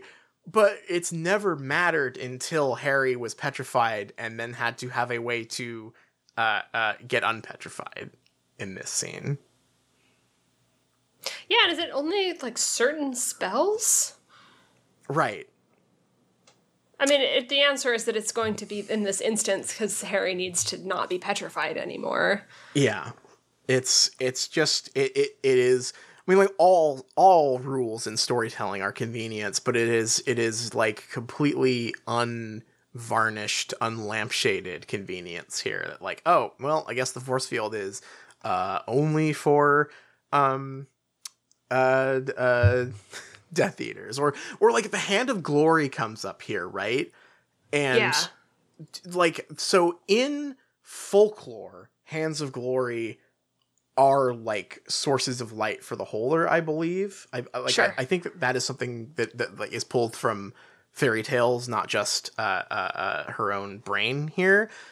Yeah. But I don't think, did we know that in this story? Is that just enough? I actually, this is less of a criticism, more of like a question. I actually don't remember if when in book 2 or whatever, when the Hand of Glory was first introduced, like, did someone say like, oh, it's a light source? Because if you don't know that, I think that maybe Borgin said that, but I could be wrong. Okay, because yeah, that is one that is like a real piece of folklore. I just couldn't remember, like, is this another convenient, like, oh, guess what, it provides light, or was that ever established? Because if it is the case where it's established, that's even more frustrating, because that's such an inconsequential thing. Like, why is that the one that gets set up and payoff? Like, the thing that he uses to navigate through his own flashbang. That we don't get to see either. Yes, yeah, setup and payoff that happens relayed to us after the fact, so it doesn't really matter. I know, I cannot overstate how bothered I am that the killing curse is now a projectile. I know I talked about it before, but I am really, really bothered by that, and I can't figure out if it is J.K. Rowling being just a little too affected by watching movies of her own books. Mm-hmm. But I thought it was like a flash of light, you're dead. There's nothing you can do. Yeah, I think it is, I like part of me when I got to that moment here, when it talked about, you know, oh, I dodged such and such spell, I was like, well, that's not consistent, but am I worrying too much about it? Am I just being nitpicky? Am I just being CinemaSins? But I think the thing that actually really bothers me about it is that not only has Avada Kedavra worked only as a flash of light and then you're dead thing before, but I think that was like a key motif, right? Like, it is a completely silent, untraceable and immediate death. It is, you know, it's not stabbing someone with a sword and you have to like look them in the eyes or whatever. It's not shooting someone with a gun. It's like you point your wand at them and then they just fall over. Like there's that really eerie scene where Moody uses the spider as an example, right? Mm-hmm. And it's like in comparison with the really violent things he's making the spiders do previously with like the Crucio and like the Imperius, right? You know, he tries to make it kill itself or whatever, and then like with Crucio it's obviously in pain, and then like the spookiest part is when he just like deletes life, right? And just like boop, you're dead. Like there's no defense, no consequence, like for me the caster, right? Like no nothing that might fill me with remorse, like no horrified look, no scream of pain, no anything. It's just like it is the coldest, most hateful, just like I am taking your life thing, right? Yeah. Like that is important, I think, to book 4. Like, and also not only that, but there's the part where because Frank Bryce was killed with it, and it is so untraceable, like the police, like the Muggle police, didn't know what killed him, and now apparently it is a gun that you shoot that I guess knocks people back, and like that just changes it a lot. Like Dumbledore getting zooted off the castle by it is suddenly really funny because it's like, well, okay, did Frank Bryce get blown across the room in that case? Like, or like did the Riddles, did Tom Riddle's father like fly into the ceiling in a really comical way? Because if he did, I thought the whole point of the spell was that it was completely untraceable to like, you know, Muggles, but like we know that that's not the case. Like we've seen like the police reports in the story saying like, oh my god, he's dead in his chair, crazy. Yeah, I don't know why the book wants to sabotage its own mystique so much. I understand that it's like, well, yeah, why wouldn't the Death Eaters use the killing spell? But I think that it is... I think that, one, they would be scarier if they didn't. I think that you can still have scary guys and have them not use the killing spell. And I also just think that it should be harder to do. Like, make it be this motif in the book and just make it hard to do. It's already tied to intent, so why can you just miss and hit someone else? It is just literally a gun. Yeah. Yeah, like we've joked about it being a gun, like effectively in the story, but I think when it's been working at its best, it's not, right? It is a symbol of like you hating the victim so fully that you just like delete their life force, right? Like no exertion of force required. Which is like, that's much more interesting than what we have here, which is like, it's a dodgeable green bullet, which is just kind of lame. Because we also have, like, there are dodgeable red bullets in this as well, and dodgeable blue, but like, every spell is a bullet now, which is just less imaginative and less creative and like less fun, like less interesting. I just feel like I'm reading a description of a cover shooter. You shouldn't be able to blind fire the killing curse that requires like intent and has so much like symbolic meaning to the story. Right, yeah. It's and like that's why it bothers me. Like I'm not usually super pressed about like stuff evolving over time to like match a story as it changes, but like this one is so blatantly like this used to mean something and now it doesn't. I'm fine with things changing to mean something. Like, if this had happened in reverse, I think that would have been better, right? Like, if when Avada Kedavra was first introduced and it was like a boring bullet spell, and then like later got retconned into a much scarier thing, I'd be all on board for that. Like, because that would give it meaning, give it purpose, and give it a more interesting motif. But here it's kind of like backwards, where it's like it had a really kind of interesting motif, and it just became action movie bullet. It's a bummer. I think some of the most sinister, scary things that Death Eaters have done in like fight scenes have been using spells that we have seen used in like innocent contexts, like the Jelly Legs Jinx or whatever, and being used to do violence to someone. Yes. Yeah, exactly. Yeah, that was a big part of like the fight at the end of the 5th book, was that like some of that was actually surprisingly cool, right? Like, and kind of scary. And I wish we got to see more of that stuff. Right. Rather than just have dedicated kill spell and dedicated torture spell. I mean, Snape uses a whip spell. Snape does have apparently like a laser whip spell, which I will say much cooler than anything else here, I guess. Yeah. So moving on from the like secondhand fight description, we now have 2 romantic subplots running into each other here for no reason. I could not believe what I was reading.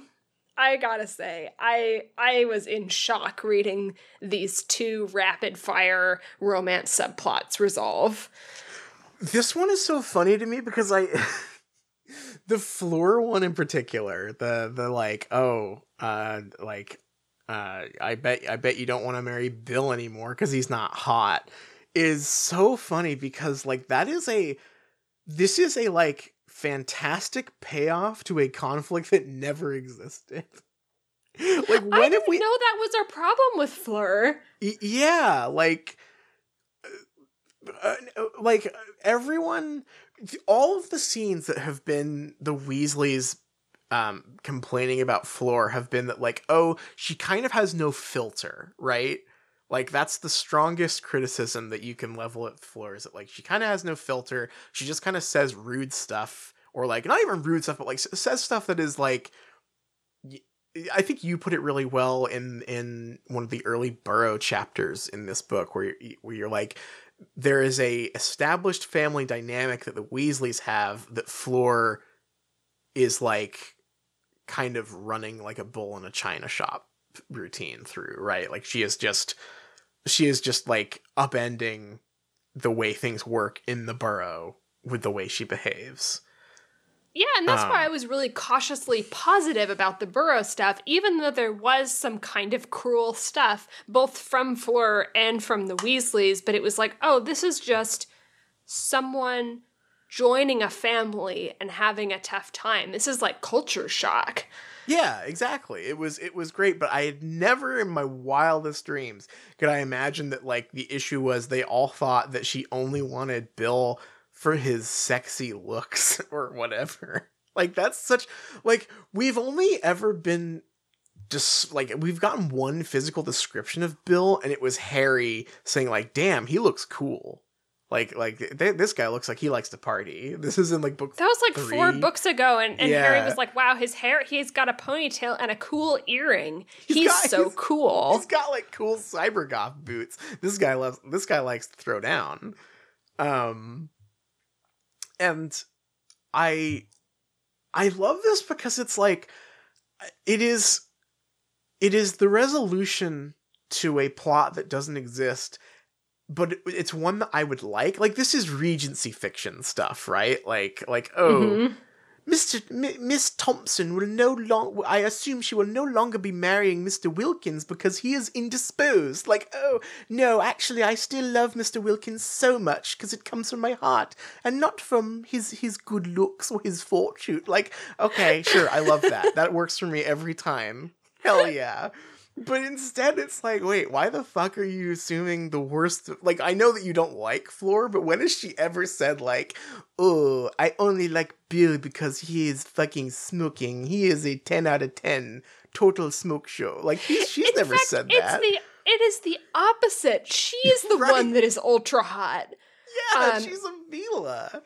Which, in my mind, I think this is J.K. Rowling telling on herself a little more than she meant to, which is that introducing Fleur as hot and, I don't know, caring about her looks or whatever, I think that she thinks that it does not need to be said that she would be superficial.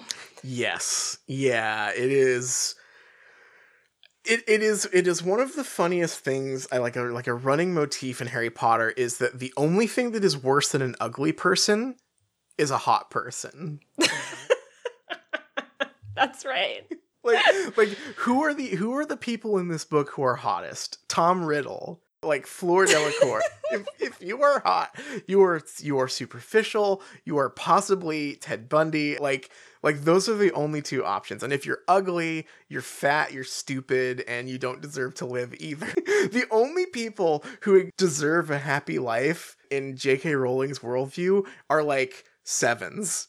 If you're a smart 7, you're good to go. You will have a good life. You'll marry at 17 right out of high school, and you'll get a job as a cop or a teacher or whatever. If you are a smidgen hotter or uglier than that, you are garbage and need to be dealt with. Here's the thing. Hermione is a solid 5 out of 10 on a normal day, but she gets some of that Sleek Easy hair potion and puts on a dress for the Yule Ball, and she is a solid 7 out of 10. Solid 7!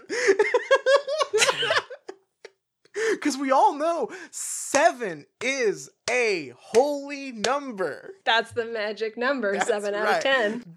Biblically, the hottest you can be is a 7. Don't go above or below that, or you're in trouble. Oh, God.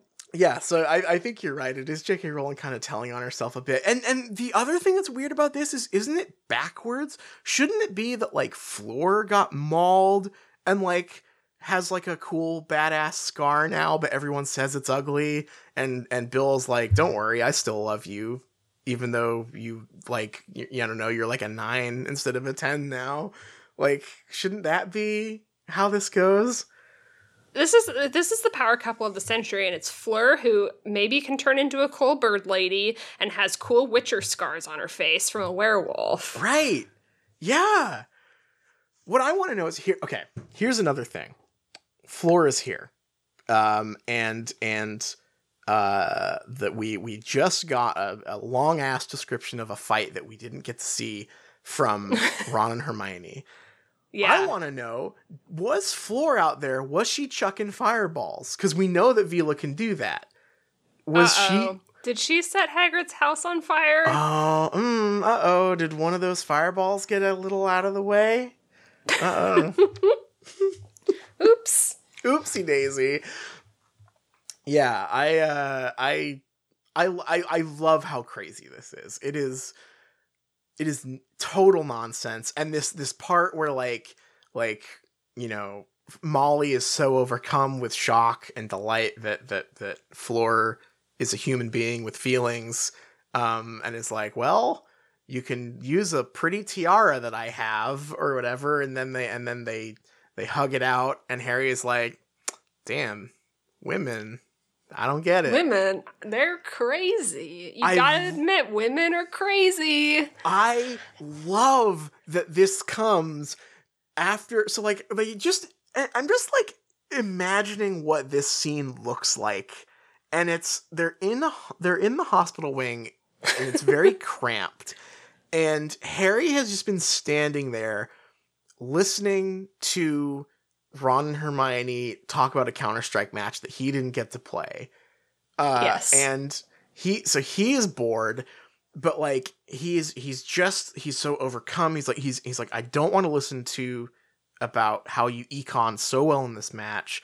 Dumbledore just died. I can't think about this right now.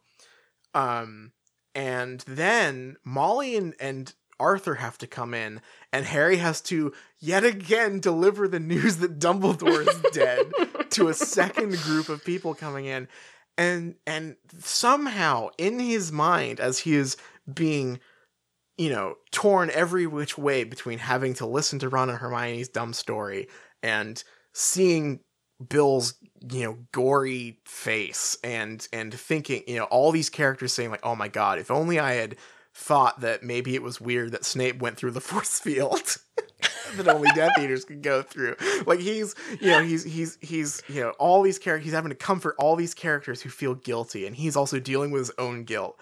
But he is still able to see two women hugging and being like, bitches are fucking crazy.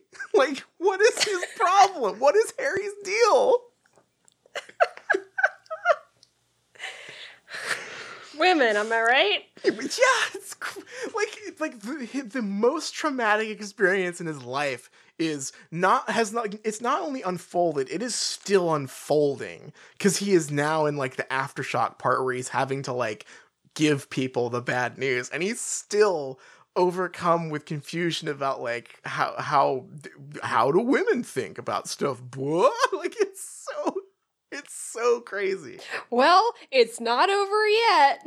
Nope, because do you want to please walk me through the next thing that happens here? So, because Bill is going to be a little wolfy, I guess, and Fleur is okay with that, Tonks then turns to Lupin and says, see? Fleur is okay with Bill being sort of a werewolf, and I'm okay with you being a werewolf. And Harry gets the light bulb above his head and is like, oh, Tonks is sad because she's in love with Lupin. Oh. And then Lupin muddies the waters by saying, yeah, but I'm also poor and old.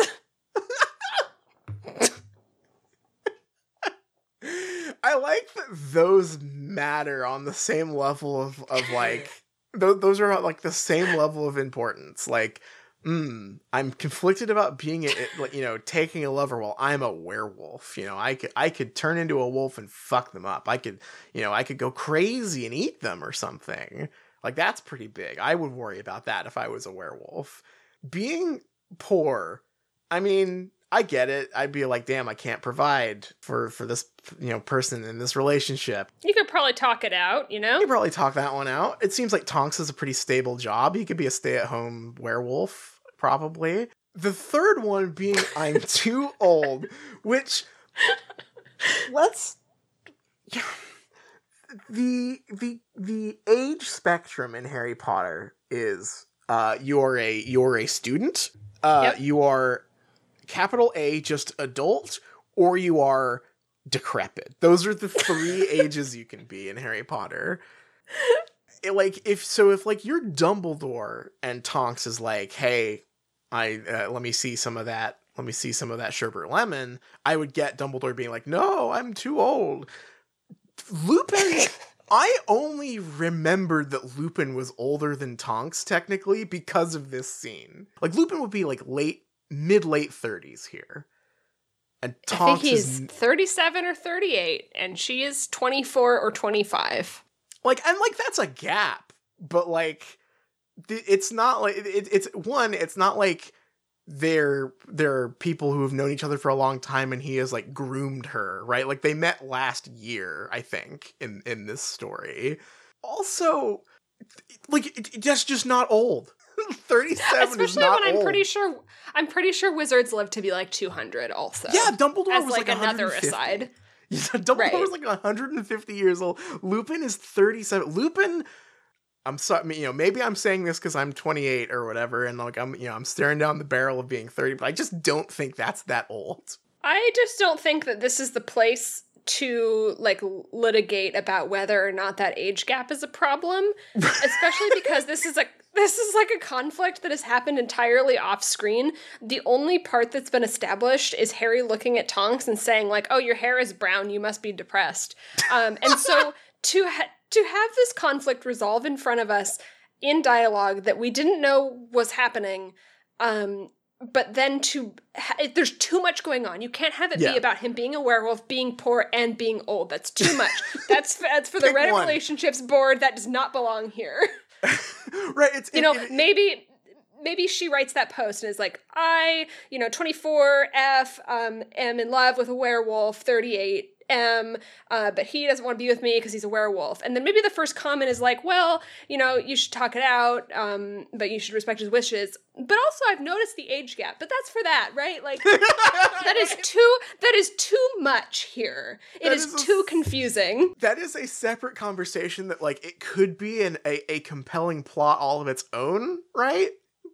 But I think that the werewolf thing really overshadows the other two. Yeah.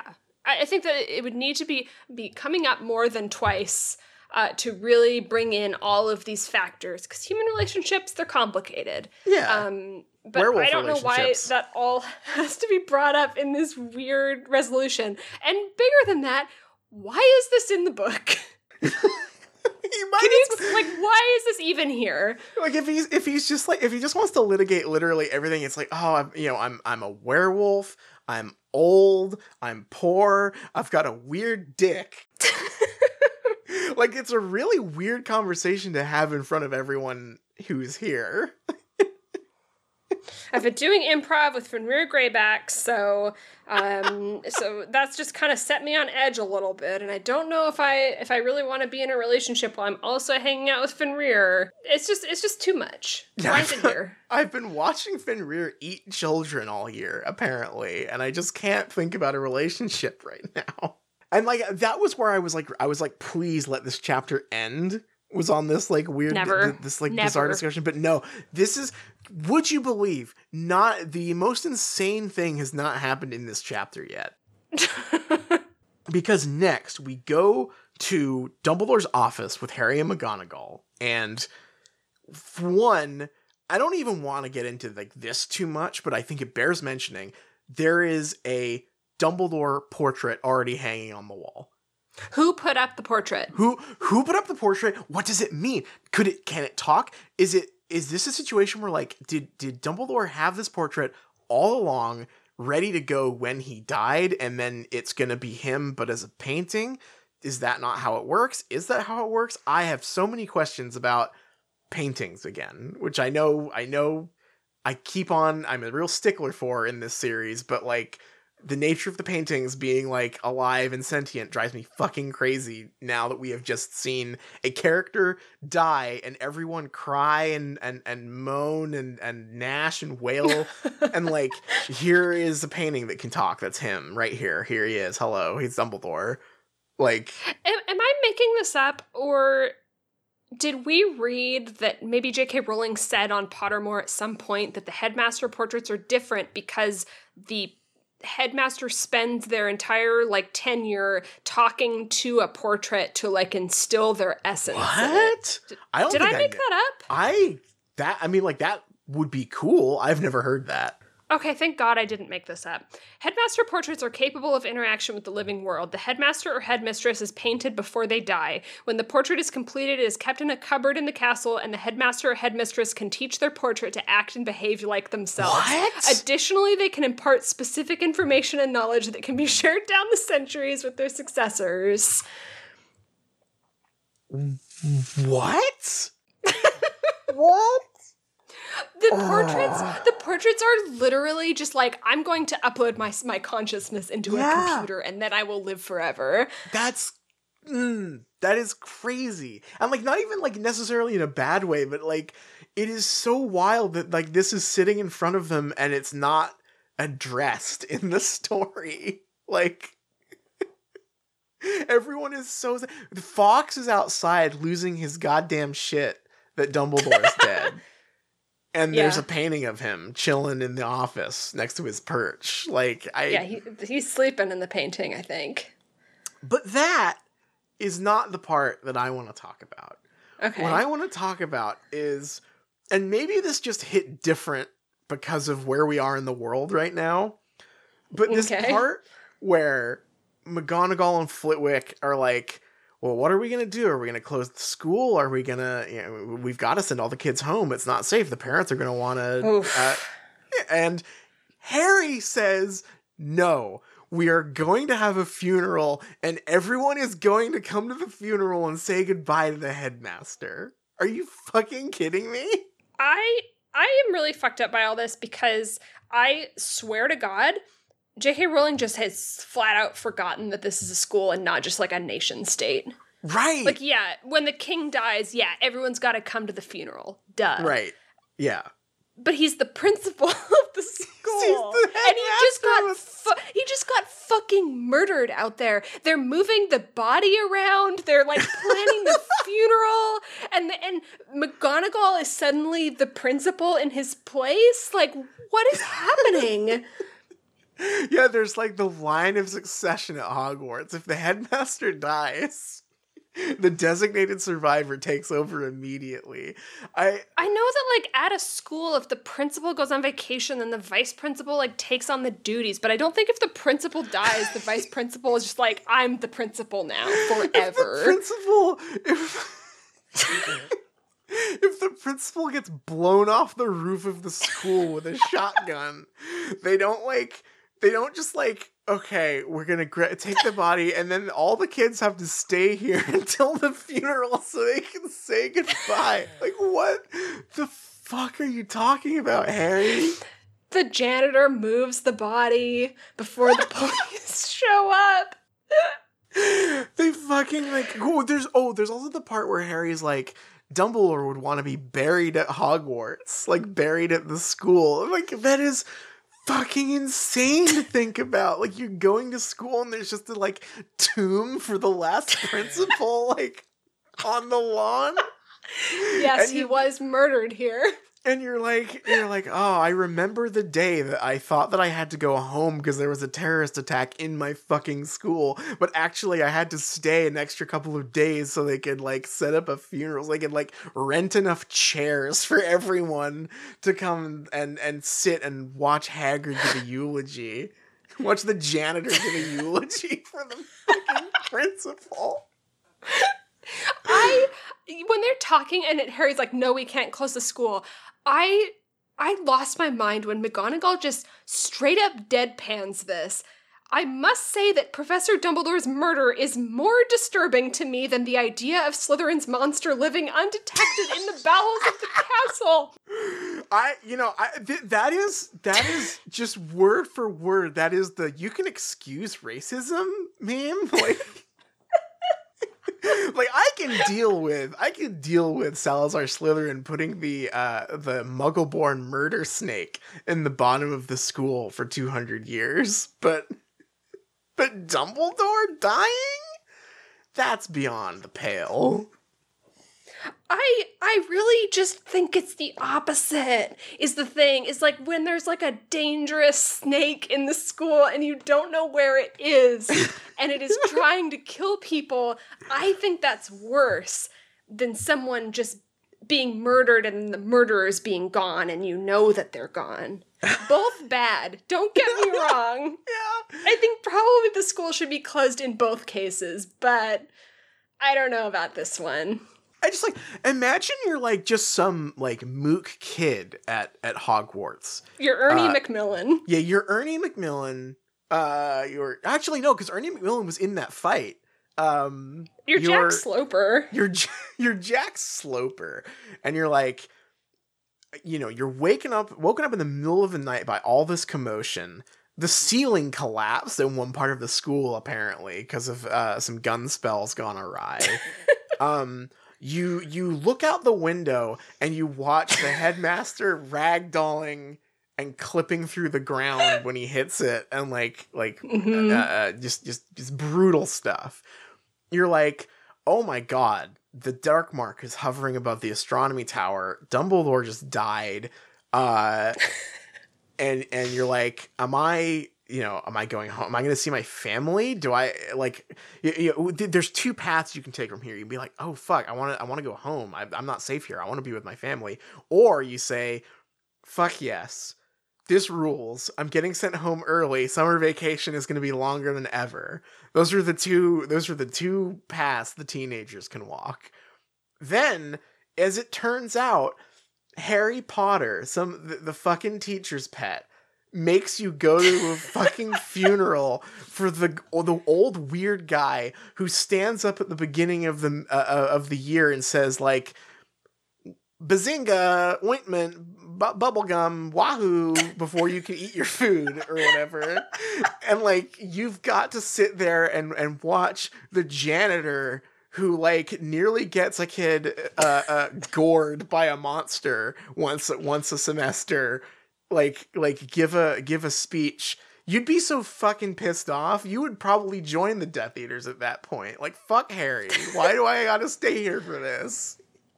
I want to go home. I remember when 9/11 happened 3,000 miles away from where I live. Mm-hmm. Kids went home from school. Right. You didn't like... It was 3,000 miles away. They went home from school. Granted, when we went back to school, we did have to watch like a 9/11 AMV set to... What's that Enya song?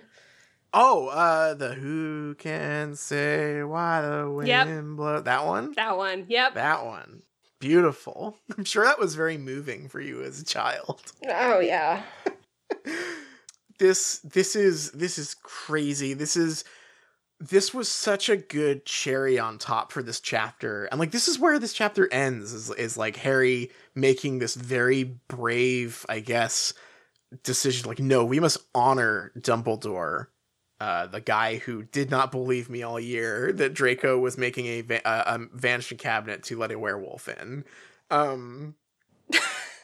But actually, he knew all along. Yeah, this brave decision to make everyone at the school stay there, potentially in danger, so they can say goodbye to the guy he liked. It is unbelievable, and it is the like it is. I'm so glad we read 2 chapters, because this was just an escalation. Like, last chapter ends on a pretty funny note with Snape saying like, "I was the book, idiot. I'm the Half-Blood Prince," and you kind of yelling that in the middle of a gunfight. That's pretty funny. But I could never have predicted that this chapter, which I did not remember at all, ended with Harry being a little teacher's pet and making everyone stay at the school for a funeral. Like, bravo. I could never have imagined this if you asked me what happened in the second to last chapter of Half-Blood Prince. Does she remember that it's a school? Yeah, that really is the key question as these books escalate more and more into being like political fiction. Is it's like, it's a school. He's not the king.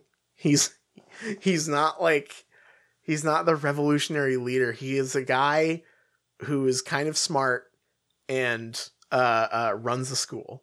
That is it. He's very powerful, which appears to be like a birthright thing. His main job is like payroll for teachers, right? Like actually no, he's probably got someone else to do that. His main job is like goofing off in his office all day and like talking to kids who are in trouble who get sent to the principal. That's like mainly what he does all day. And he's like the most powerful man in the world, I suppose. School as a metaphor for like politics and life is a really common thing, right? Like we've all seen a damn anime before. Oh yeah. Once you have decided this is no longer a metaphor, this is actually a spy fiction story, you need to readjust those stakes as well. And it's really funny that they just never got, like, none of that stuff got recalibrated. I mean, when I think about it now, it just really is like the king is dead and now Harry, Ron, and Hermione have to leave the kingdom to go on a magic quest. This is a totally different premise and thing that is happening. Yeah. And also, that is also funny because this whole time we have been pointing out how funny it is that, like, oh, J.K. Rowling clearly got tired of writing the like boarding school fiction and wanted to write espionage fiction. And now the espionage fiction has like concluded with this explosive murder, and now it's going to be a fantasy novel for one book. of them walking around collecting magic items to complete a quest. And that is such a funny transition. And I'm so curious how it's gonna work at this point. These chapters kicked my ass. They really did. I feel completely defeated by these chapters, but they were very entertaining. I'm definitely glad we decided to read 2. Yeah, absolutely hilarious.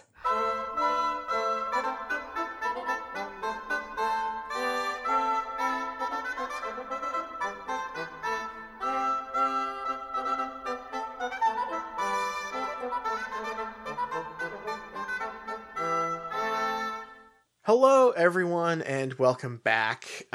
We have run very long this week because of this very special bumper edition of the cast.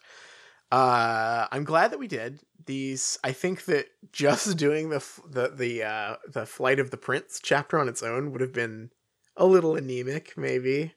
The second chapter was definitely a full episode's worth, but the first one, yeah. So with that in mind, I've chosen something kind of light for our third segment here. Sure. We have not finished the book, but we're basically at the end here. And as well as the big shocking twist that, like, oh no, Snape killed Dumbledore, how do we deal with this information? There's the matter of this being the final gap between books that we are entering. The space in between Half-Blood Prince and Deathly Hallows was shorter, if I remember right. It was like a year, 2 years. But there were definitely a lot of crazy theories in between. And I found a fun Reddit post that sort of like prompts people to say the ones they remember. And I want to know which of these you remember, have any thoughts on, or maybe we can share some of what we thought in between these two books. Yeah.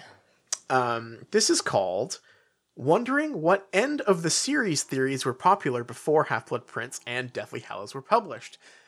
Unlike many people, I only started reading Harry Potter books just after Deathly Hallows was published at the age of 10. Because of that, I never had to wait for any new books to come out. A side effect of that was I never took the time to really formulate theories of what I thought was going to come next. Basically, I'm really curious as to what the popular theories were back then for the last 2 books. Obviously, no one knew about Horcruxes or Hallows or anything like that, which I love that this is just a given, like this is an aside here, but it is so funny that nobody knew about the apparently most important things in the series until the last 2 books. So what did people think was going to happen? Did people have theories about how Voldemort survived the curse backlash from when he tried to kill Harry as a child? Did they have different ideas of how the prophecy was going to play out? I'm just really curious. If you were a fan way back then and can answer some of these, I would be very grateful. So one, I am an old person who was there for this, so I can kind of share some of my experience, but there are a lot of good comments here that I think bring up some really funny theories that I had never heard before. And yeah, some I'm curious if I will know any. Yeah, that's the other thing here, because you were obviously much more immersed in the fandom than I ever was, at this point, so I'm very curious whether there are some, like, juicy details on some of these.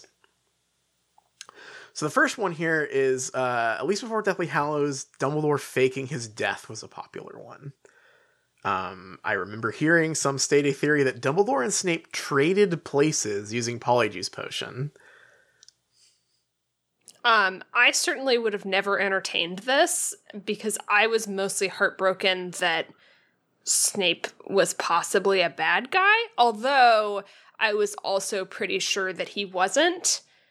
I don't remember the Dumbledore being alive theories quite as much as people that were really holding out for Sirius to still be alive. Like, because the veil, I guess, like, the veil was kind of, like, inconclusive. Yeah, the veil is never explained. I mean, it obviously doesn't need to be, right? It is very, obvious in a literary way, if that makes sense. But But in the style of Harry Potter, it never like goes out of its way to have a character say like, this is what the veil is. Right, he's gone for and good. so I think that there was still just this idea that he could be retrieved from it or back to life in some other way. And from what I remember, like I remember this kind of odd thing that would happen, which is like the more deaths there were in Harry Potter, it almost felt like one had to be not real. And I think that at least in the circles that I was in, people were still kind of trying to hang their hat on Sirius coming back. That one, I sympathize with that one, just because like for as funny as like the Sirius one is funny because like you say the like literary implications of the veil are so obvious, right? Like it is literally called the veil, right? Like it is someone has passed beyond the veil. The character's dead. Yeah. Yeah.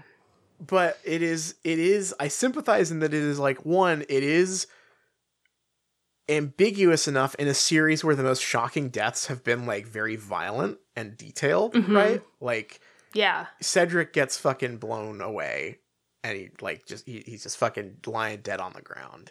Dumbledore gets ragdolled off the castle and splats into the ground, right? Like those are so meticulously detailed that I get it. But then there's also the other part that I can't deny. It's pretty fucking cool when a character comes back sometimes. And I guess in a wider context, might like now in retrospect, I would look back and probably expect Dumbledore to be back as Gandalf the White, right? Yes, yeah, that is actually brought up here. It's specifically in one of these posts. This person has kind of a list that's kind of fun. Hermione was secretly a dark witch and Voldemort's spy. Did you know anything about that one? Yeah, I've heard that one before. I can't remember the reasons why. It's definitely in the realm of like, I've also heard Dobby the same way. It's like Dobby and Hermione, and it reads in the same way to me that like Jar Jar Binks is a Sith Lord or a R2-D2 is the strongest Jedi.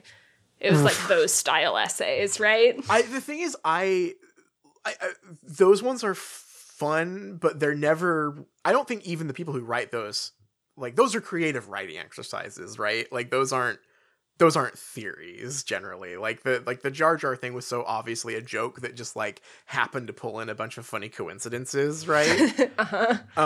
There's the Hermione thing is funny because the Voldemort spy thing, I would have to see like what the evidence people thought might be real was.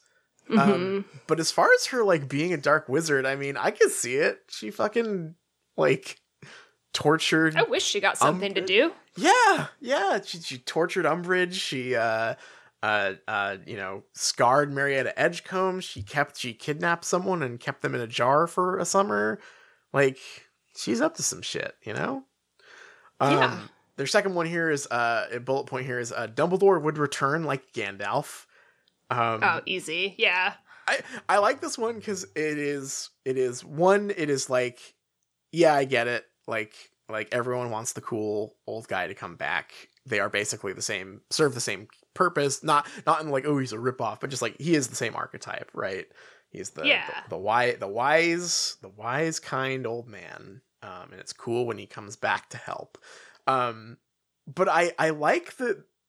Like Gandalf is in parentheses here as like a core detail of this theory, because really it means everyone had just watched Lord of the Rings and had that on the brain. Like that's right. Right? Like it is because Harry Potter came out in such a funny cultural moment when fantasy was getting popular again and everyone went to see Lord of the Rings has obviously always been a very popular thing with like fantasy nerds, right? But I don't think the average Harry Potter reader would have known who Gandalf was as a point of comparison if the movies had not been coming out at the same time as the Harry Potter books. Like it's just that's just a really funny like convergence of things happening. Snape was a traitor, somewhat true in the Half-Blood Prince reveal is on this list. I guess all I can say to those people is he is just so obviously a damn good guy. Like, it is unassailable. Department of Mysteries was going to be more significant. That's one I wish was true. Yeah, I think a lot of people, I think that the existence of Unspeakables and the Department of Mysteries was so interesting and intriguing to people. It comes up a lot in fan fiction. I feel like when people would write the characters as adults, Hermione is often unspeakable because it is really like, oh, I want to hear more about that. Nope. No. This is one we've talked about before, but I would love to get into in detail one day. Dumbledore is Ron, who had time traveled. That one is a doozy. That one's a doozy. Yeah, we should talk about that sometime. A little segment of its own. Yeah, that's a doozy, and it's one that I almost wish was true.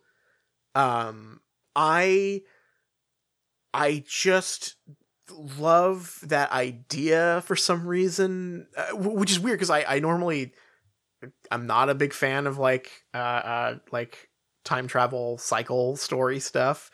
But this tweak on it is like more in the realm of like like that's a Higurashi ass twist, right? Like this is much more of a visual novel version of this, where it's like, oh, one character in the story is actually a time traveler who knows what's going on. And like, I love that kind of thing. Like, I love the archetype of like G-Man from Half-Life, or this has maybe faded a bit into the background since they wrote him out of the show, but that weird jester in A Song of Ice and Fire who like keeps on prophesizing things and seems to know too much. Like, I love that kind of shit, right? And Ron being that would be so, I don't even want to say good, but it would be just like, I want to see, I would have loved to have seen and I think maybe the reason I like it so much is because it implies a version of these books where there is a twist that encompasses the whole series, because that's what this series lacks, that really strikingly, I think, actually. It's weird because it both lacks it but also wants to pretend that that's kind of the whole thing. Right, exactly. Like, I don't think every series needs something like that, but it really wants to pretend that it has it. Exactly. Yeah, it has such... And did the whole time. Yeah, the Horcrux stuff, the RAB reveal, like, all of that has, like, such a strong energy of, like, oh, this is gonna change the way you think about the entire series, right? And like you say, I don't think that kind of twist is necessary, but when a story pulls that off, I love it, right? I think I'm so desperate for any one of the main characters or a character in Harry Potter that I care about to do something or have something revealed that makes me see them in a different light. And don't say Snape's memory reveals. That's not what I mean. You mean that, but good. You mean that? What if it was interesting and not lame? Exactly. The next one of these is, of course, Snape was in love with Lily, which is true. Turned out to be true in Deathly Hallows. This person's personal favorite in this list, Snape was actually in love with James and was bullied for it. Which I think is another one where I'm like, actually, I could see that. That would be bold, I think, for a book from the 90s. Yeah. Harry was a Horcrux. Of course, this turned out to be true. Neville was the Boy of Prophecy. And then this was one I had never seen before. Dudley was the Boy of Prophecy. Was that one that you came across? That one seemed pretty funny. Yeah, I think I've seen that, but I don't think it was ever taken very seriously. Okay. And also, like, what would that have even looked like? What would the story look like, you know? Yeah, there's not really much meat on that one. Another person brought up the Dumbledore faking his own death thing. and the Snape and Dumbledore traded places, that this is one that they remember really well. And someone has chimed in with a detail that I find very interesting. The best evidence I heard was comparing two paragraphs from Half-Blood Prince. They have two quotes here. One, Harry fed Dumbledore the potion, repulsed by what he was doing. And then they have another quote, which is, Snape advanced towards Dumbledore, hate and revulsion etched on his face as he moved to kill him. Said that both felt the same way, hating what they were having to do to Dumbledore and making a case for Snape being on the good side. A wonderful observation, which I think the second one is kind of true, right? Like, that is why revulsion is on Snape's face there. Yeah. I don't remember the Snape Dumbledore switching places thing at all. It's a weird one, but I could almost that would be a good way. That would be a good way to like handle how dumb Dumbledore comes across in that final scene where he's like stalling with Draco. Like, it's just Snape doing like the best impression he can of what Dumbledore talks like. A personal favorite of mine, of course, this is the time-traveling Ron Weasley one again. This one has a link to the theory, but then they follow up with another one. My favorite Dumbledore theory was the Dumbledore is the giant squid theory as an animagus. I think it was funny just because it was ridiculous and hard to counter because of lack of evidence one way or the other, but I think it got disproven in later books.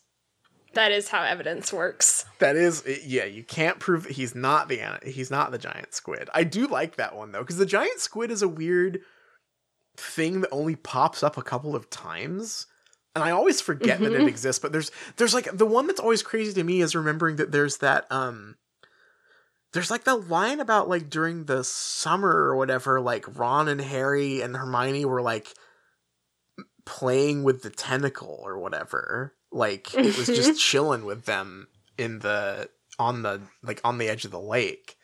And I always like, I actually do remember people theorizing, like not specifically Dumbledore, but that like the giant squid was going to be important because it just popped up in such seemingly innocuous moments. But was very chill with all the students. Yet another thing that would have been great. Yeah, that would have been one that would have been cute. Here's one just for you. I remember people thinking Snape was a vampire. He is a vampire. He is. He can fly. He's got good fashion sense.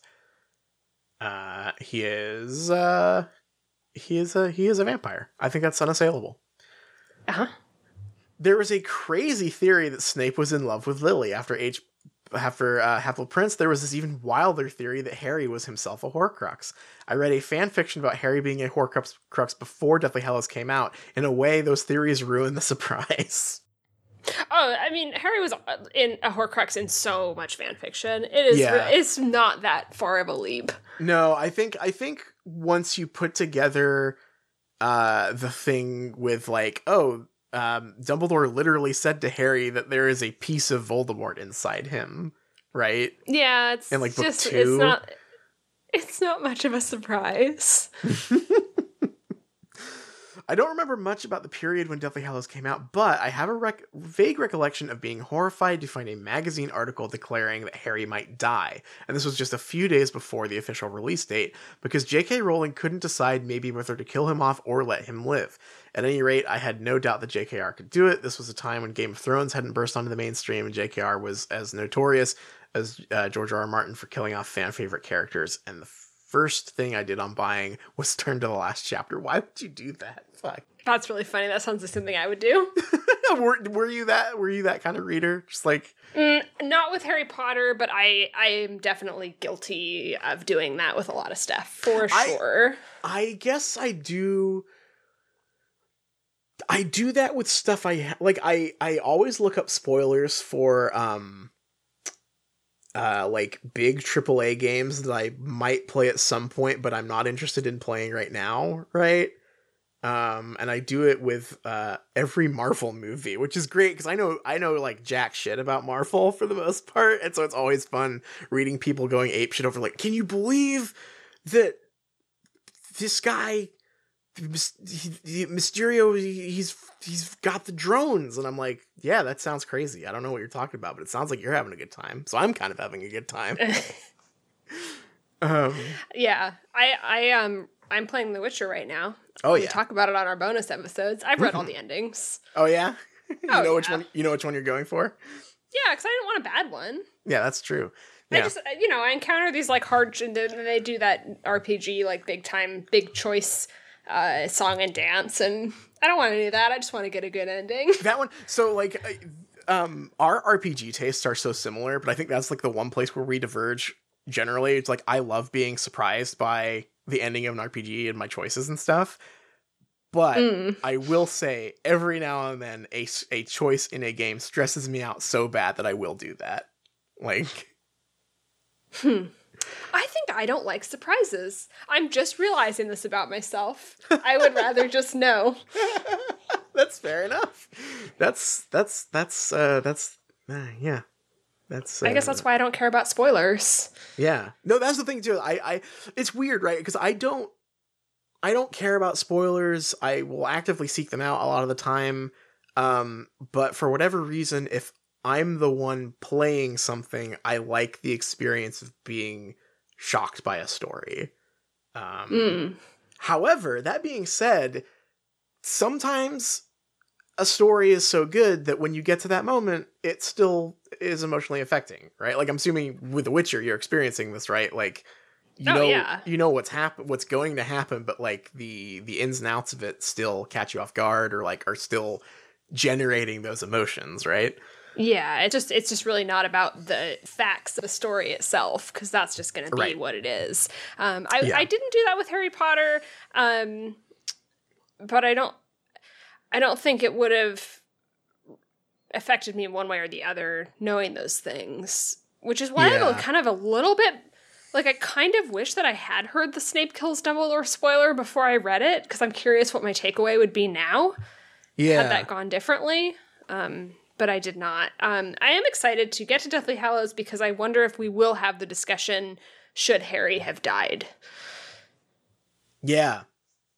Yeah, I'm so curious. Like more than even this book, which I know I said, like, I remember very little of, but like, Deathly Hallows is going to be very funny, because reading it chapter by chapter, it is almost going to be like reading a new book.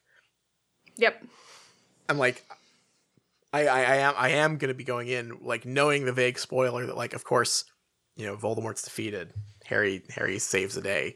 They have a horrible epilogue at the end. Like, I know those things, but nothing else, right? Like, yeah. Like that is going to be a wild experience. Yeah. I saw a theory that Dumbledore was Phoenix Animagus and didn't die in the tower, but transformed and flew away, somehow faking his dead body. That's reasonable. I feel like that one would have worked if we hadn't seen Fawkes and Dumbledore in the same room all the damn time. It would have been kind of cool. Like that's one I would have bought, I think, at the time. Like, if it turned out that Dumbledore faked his death and he was an Animagus and he was Fawkes the whole time, and it turned out that, like, surprise, the twist was you never saw them in the same place at the same time, I think I would be on board with that, right? Sure. Because that takes a established way magic works and surprises and uses it to create a plot twist. And like, okay. Harry and Hermione as siblings. She was the only one with no confirmed siblings and parents who were mentioned in passing only. People decided she must be adopted, and who better to be her real parents than 19-year-old Lily and James Potter, plus the fact that she's nearly a year older than Harry. I don't think I ever saw that one. Now, Zizi, you may not know this, but some people don't have siblings. Did you know that? No, I've never thought about this. Me, an only child. You might want to think about that one.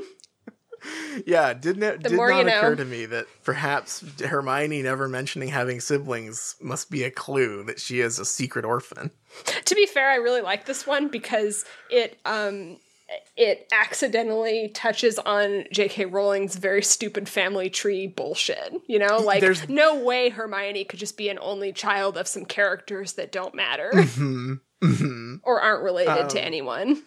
There's that angle, and there's also the angle that it would have been a very Star Wars ass reveal, right? Like, oh, Leia is your sister. Like, oh, Hermione is your sister. That's why you get along so well, because that's how that works. You're just genetically predisposed to get along well with someone.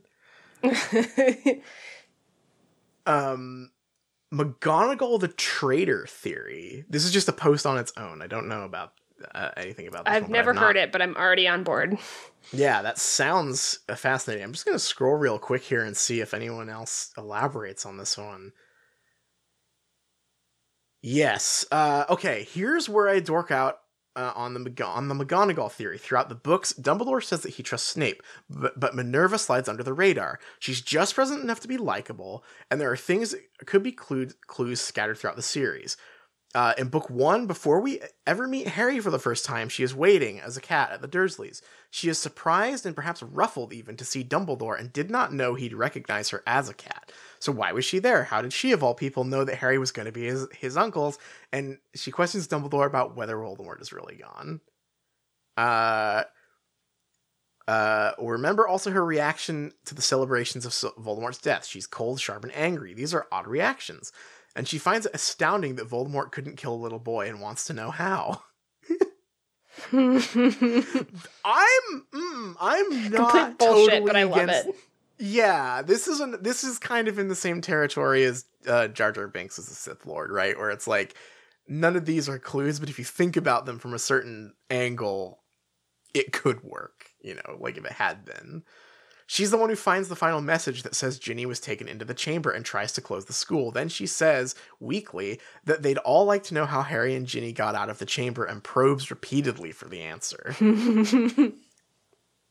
I like this one. This is good. Yeah, McGonagall digs for info while Katie Bell is cursed and immediately dismisses Harry's Malfoy theory. That's great. I'm on board with that one. I support that one. You got time for a couple more here? Yeah. This is a long ass thread here.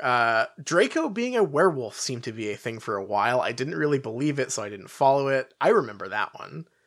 I mean, that would go at least some ways to explaining the Vanishing Cabinet Fenrir showing up thing, and werewolves being such a huge, weird thing that keeps coming up in this book for no reason. Yeah. Sirius coming back somehow, we discussed. Ron being Dumbledore, we discussed. I think there was one where Pettigrew's silver hand was somehow going to be used to kill Remus. Oh, I remember this one, because it's so, yeah, obviously. He's a werewolf, because Peter Pettigrew killed all of the Marauders. Yeah. Like, either by accident or like something that he did led to all of their deaths except for Lupin, and he has a silver hand. Duh.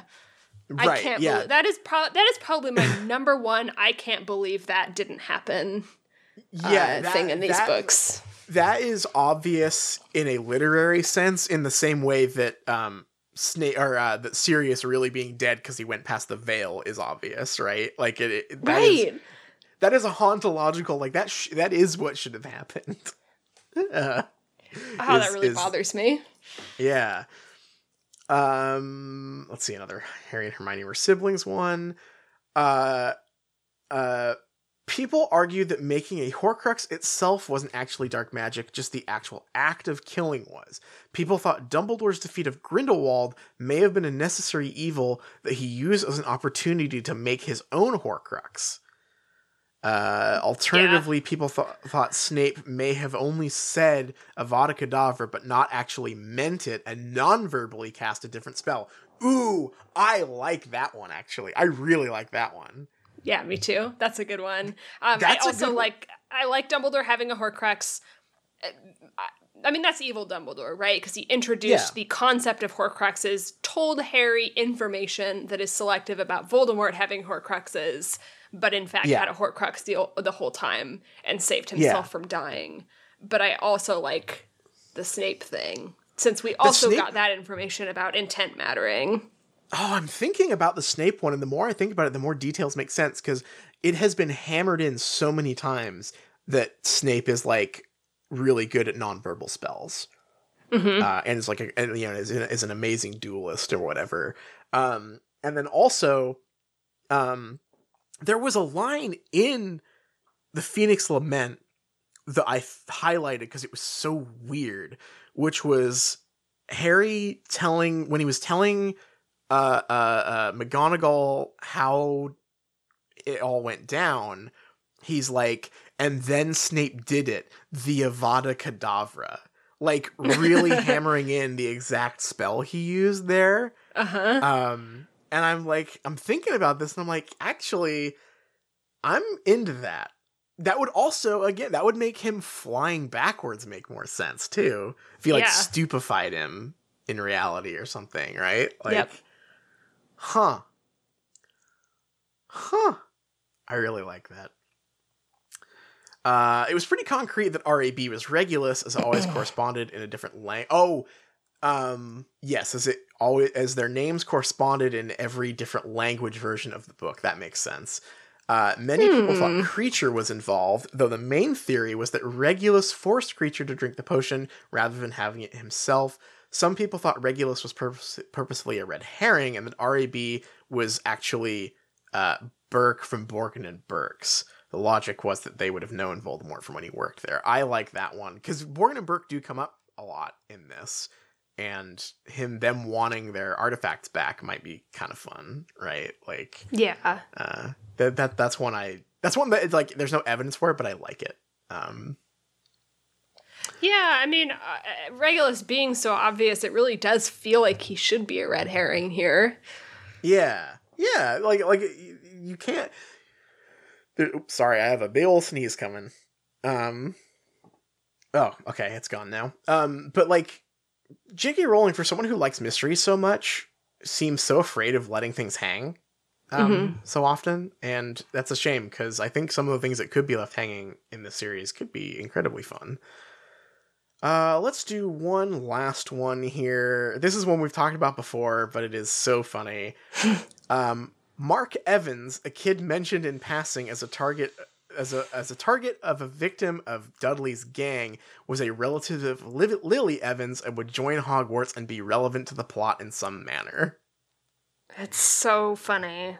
I feel like if I were to ever write a series of novels and I had all these like key characters, I would write them down and then like blacklist all of the names. Yeah, just make sure that I'm not reusing any of the important last names, right? Uh-huh. Yeah, this one is so funny to me, and it's one that I'm always coming back to and remembering and thinking and finding very funny, is that it is such an honest mistake. Yeah. That any author could make.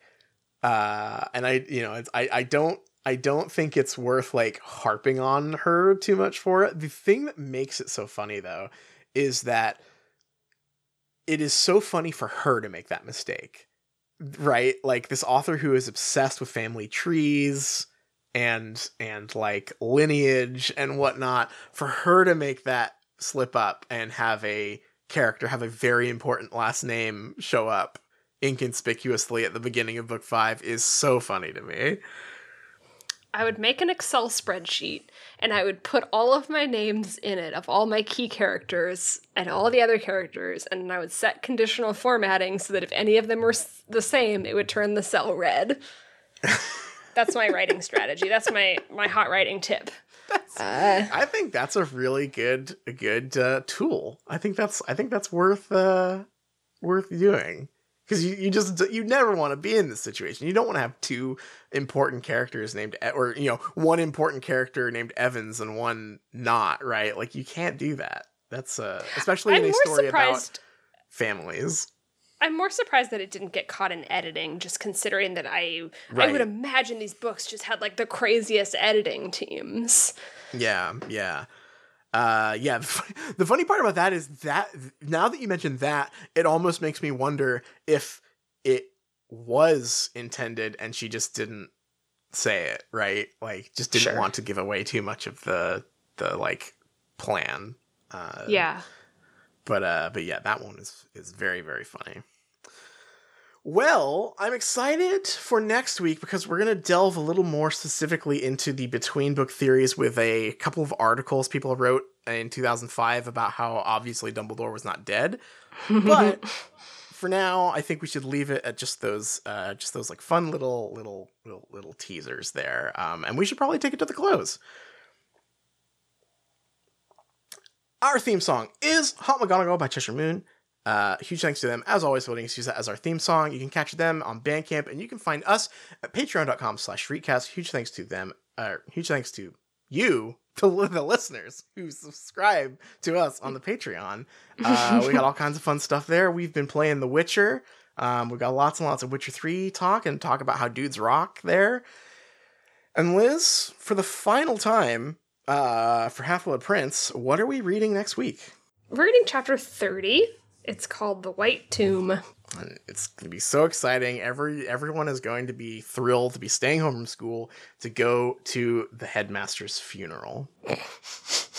I think we should end this very long episode with a piece of wisdom from Emerson Sparks that might have a little something to do with one of the subplots that resolves in this chapter. Oh, that's so intriguing. Biological age is easy to identify, but so is psychological age. Just listen to them speak. Do they talk about the future or the past? The older they are, the more they talk about the past. That's the most probably downvoted hidden reply on the Reddit relationships post that Tonks made.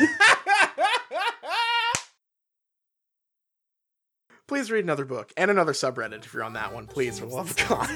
Please read another book. But there's a lady there, makes ocean roar seem tame. Better know what you're after if you catch her eye. 'Cause this hot mama is just a cat in disguise.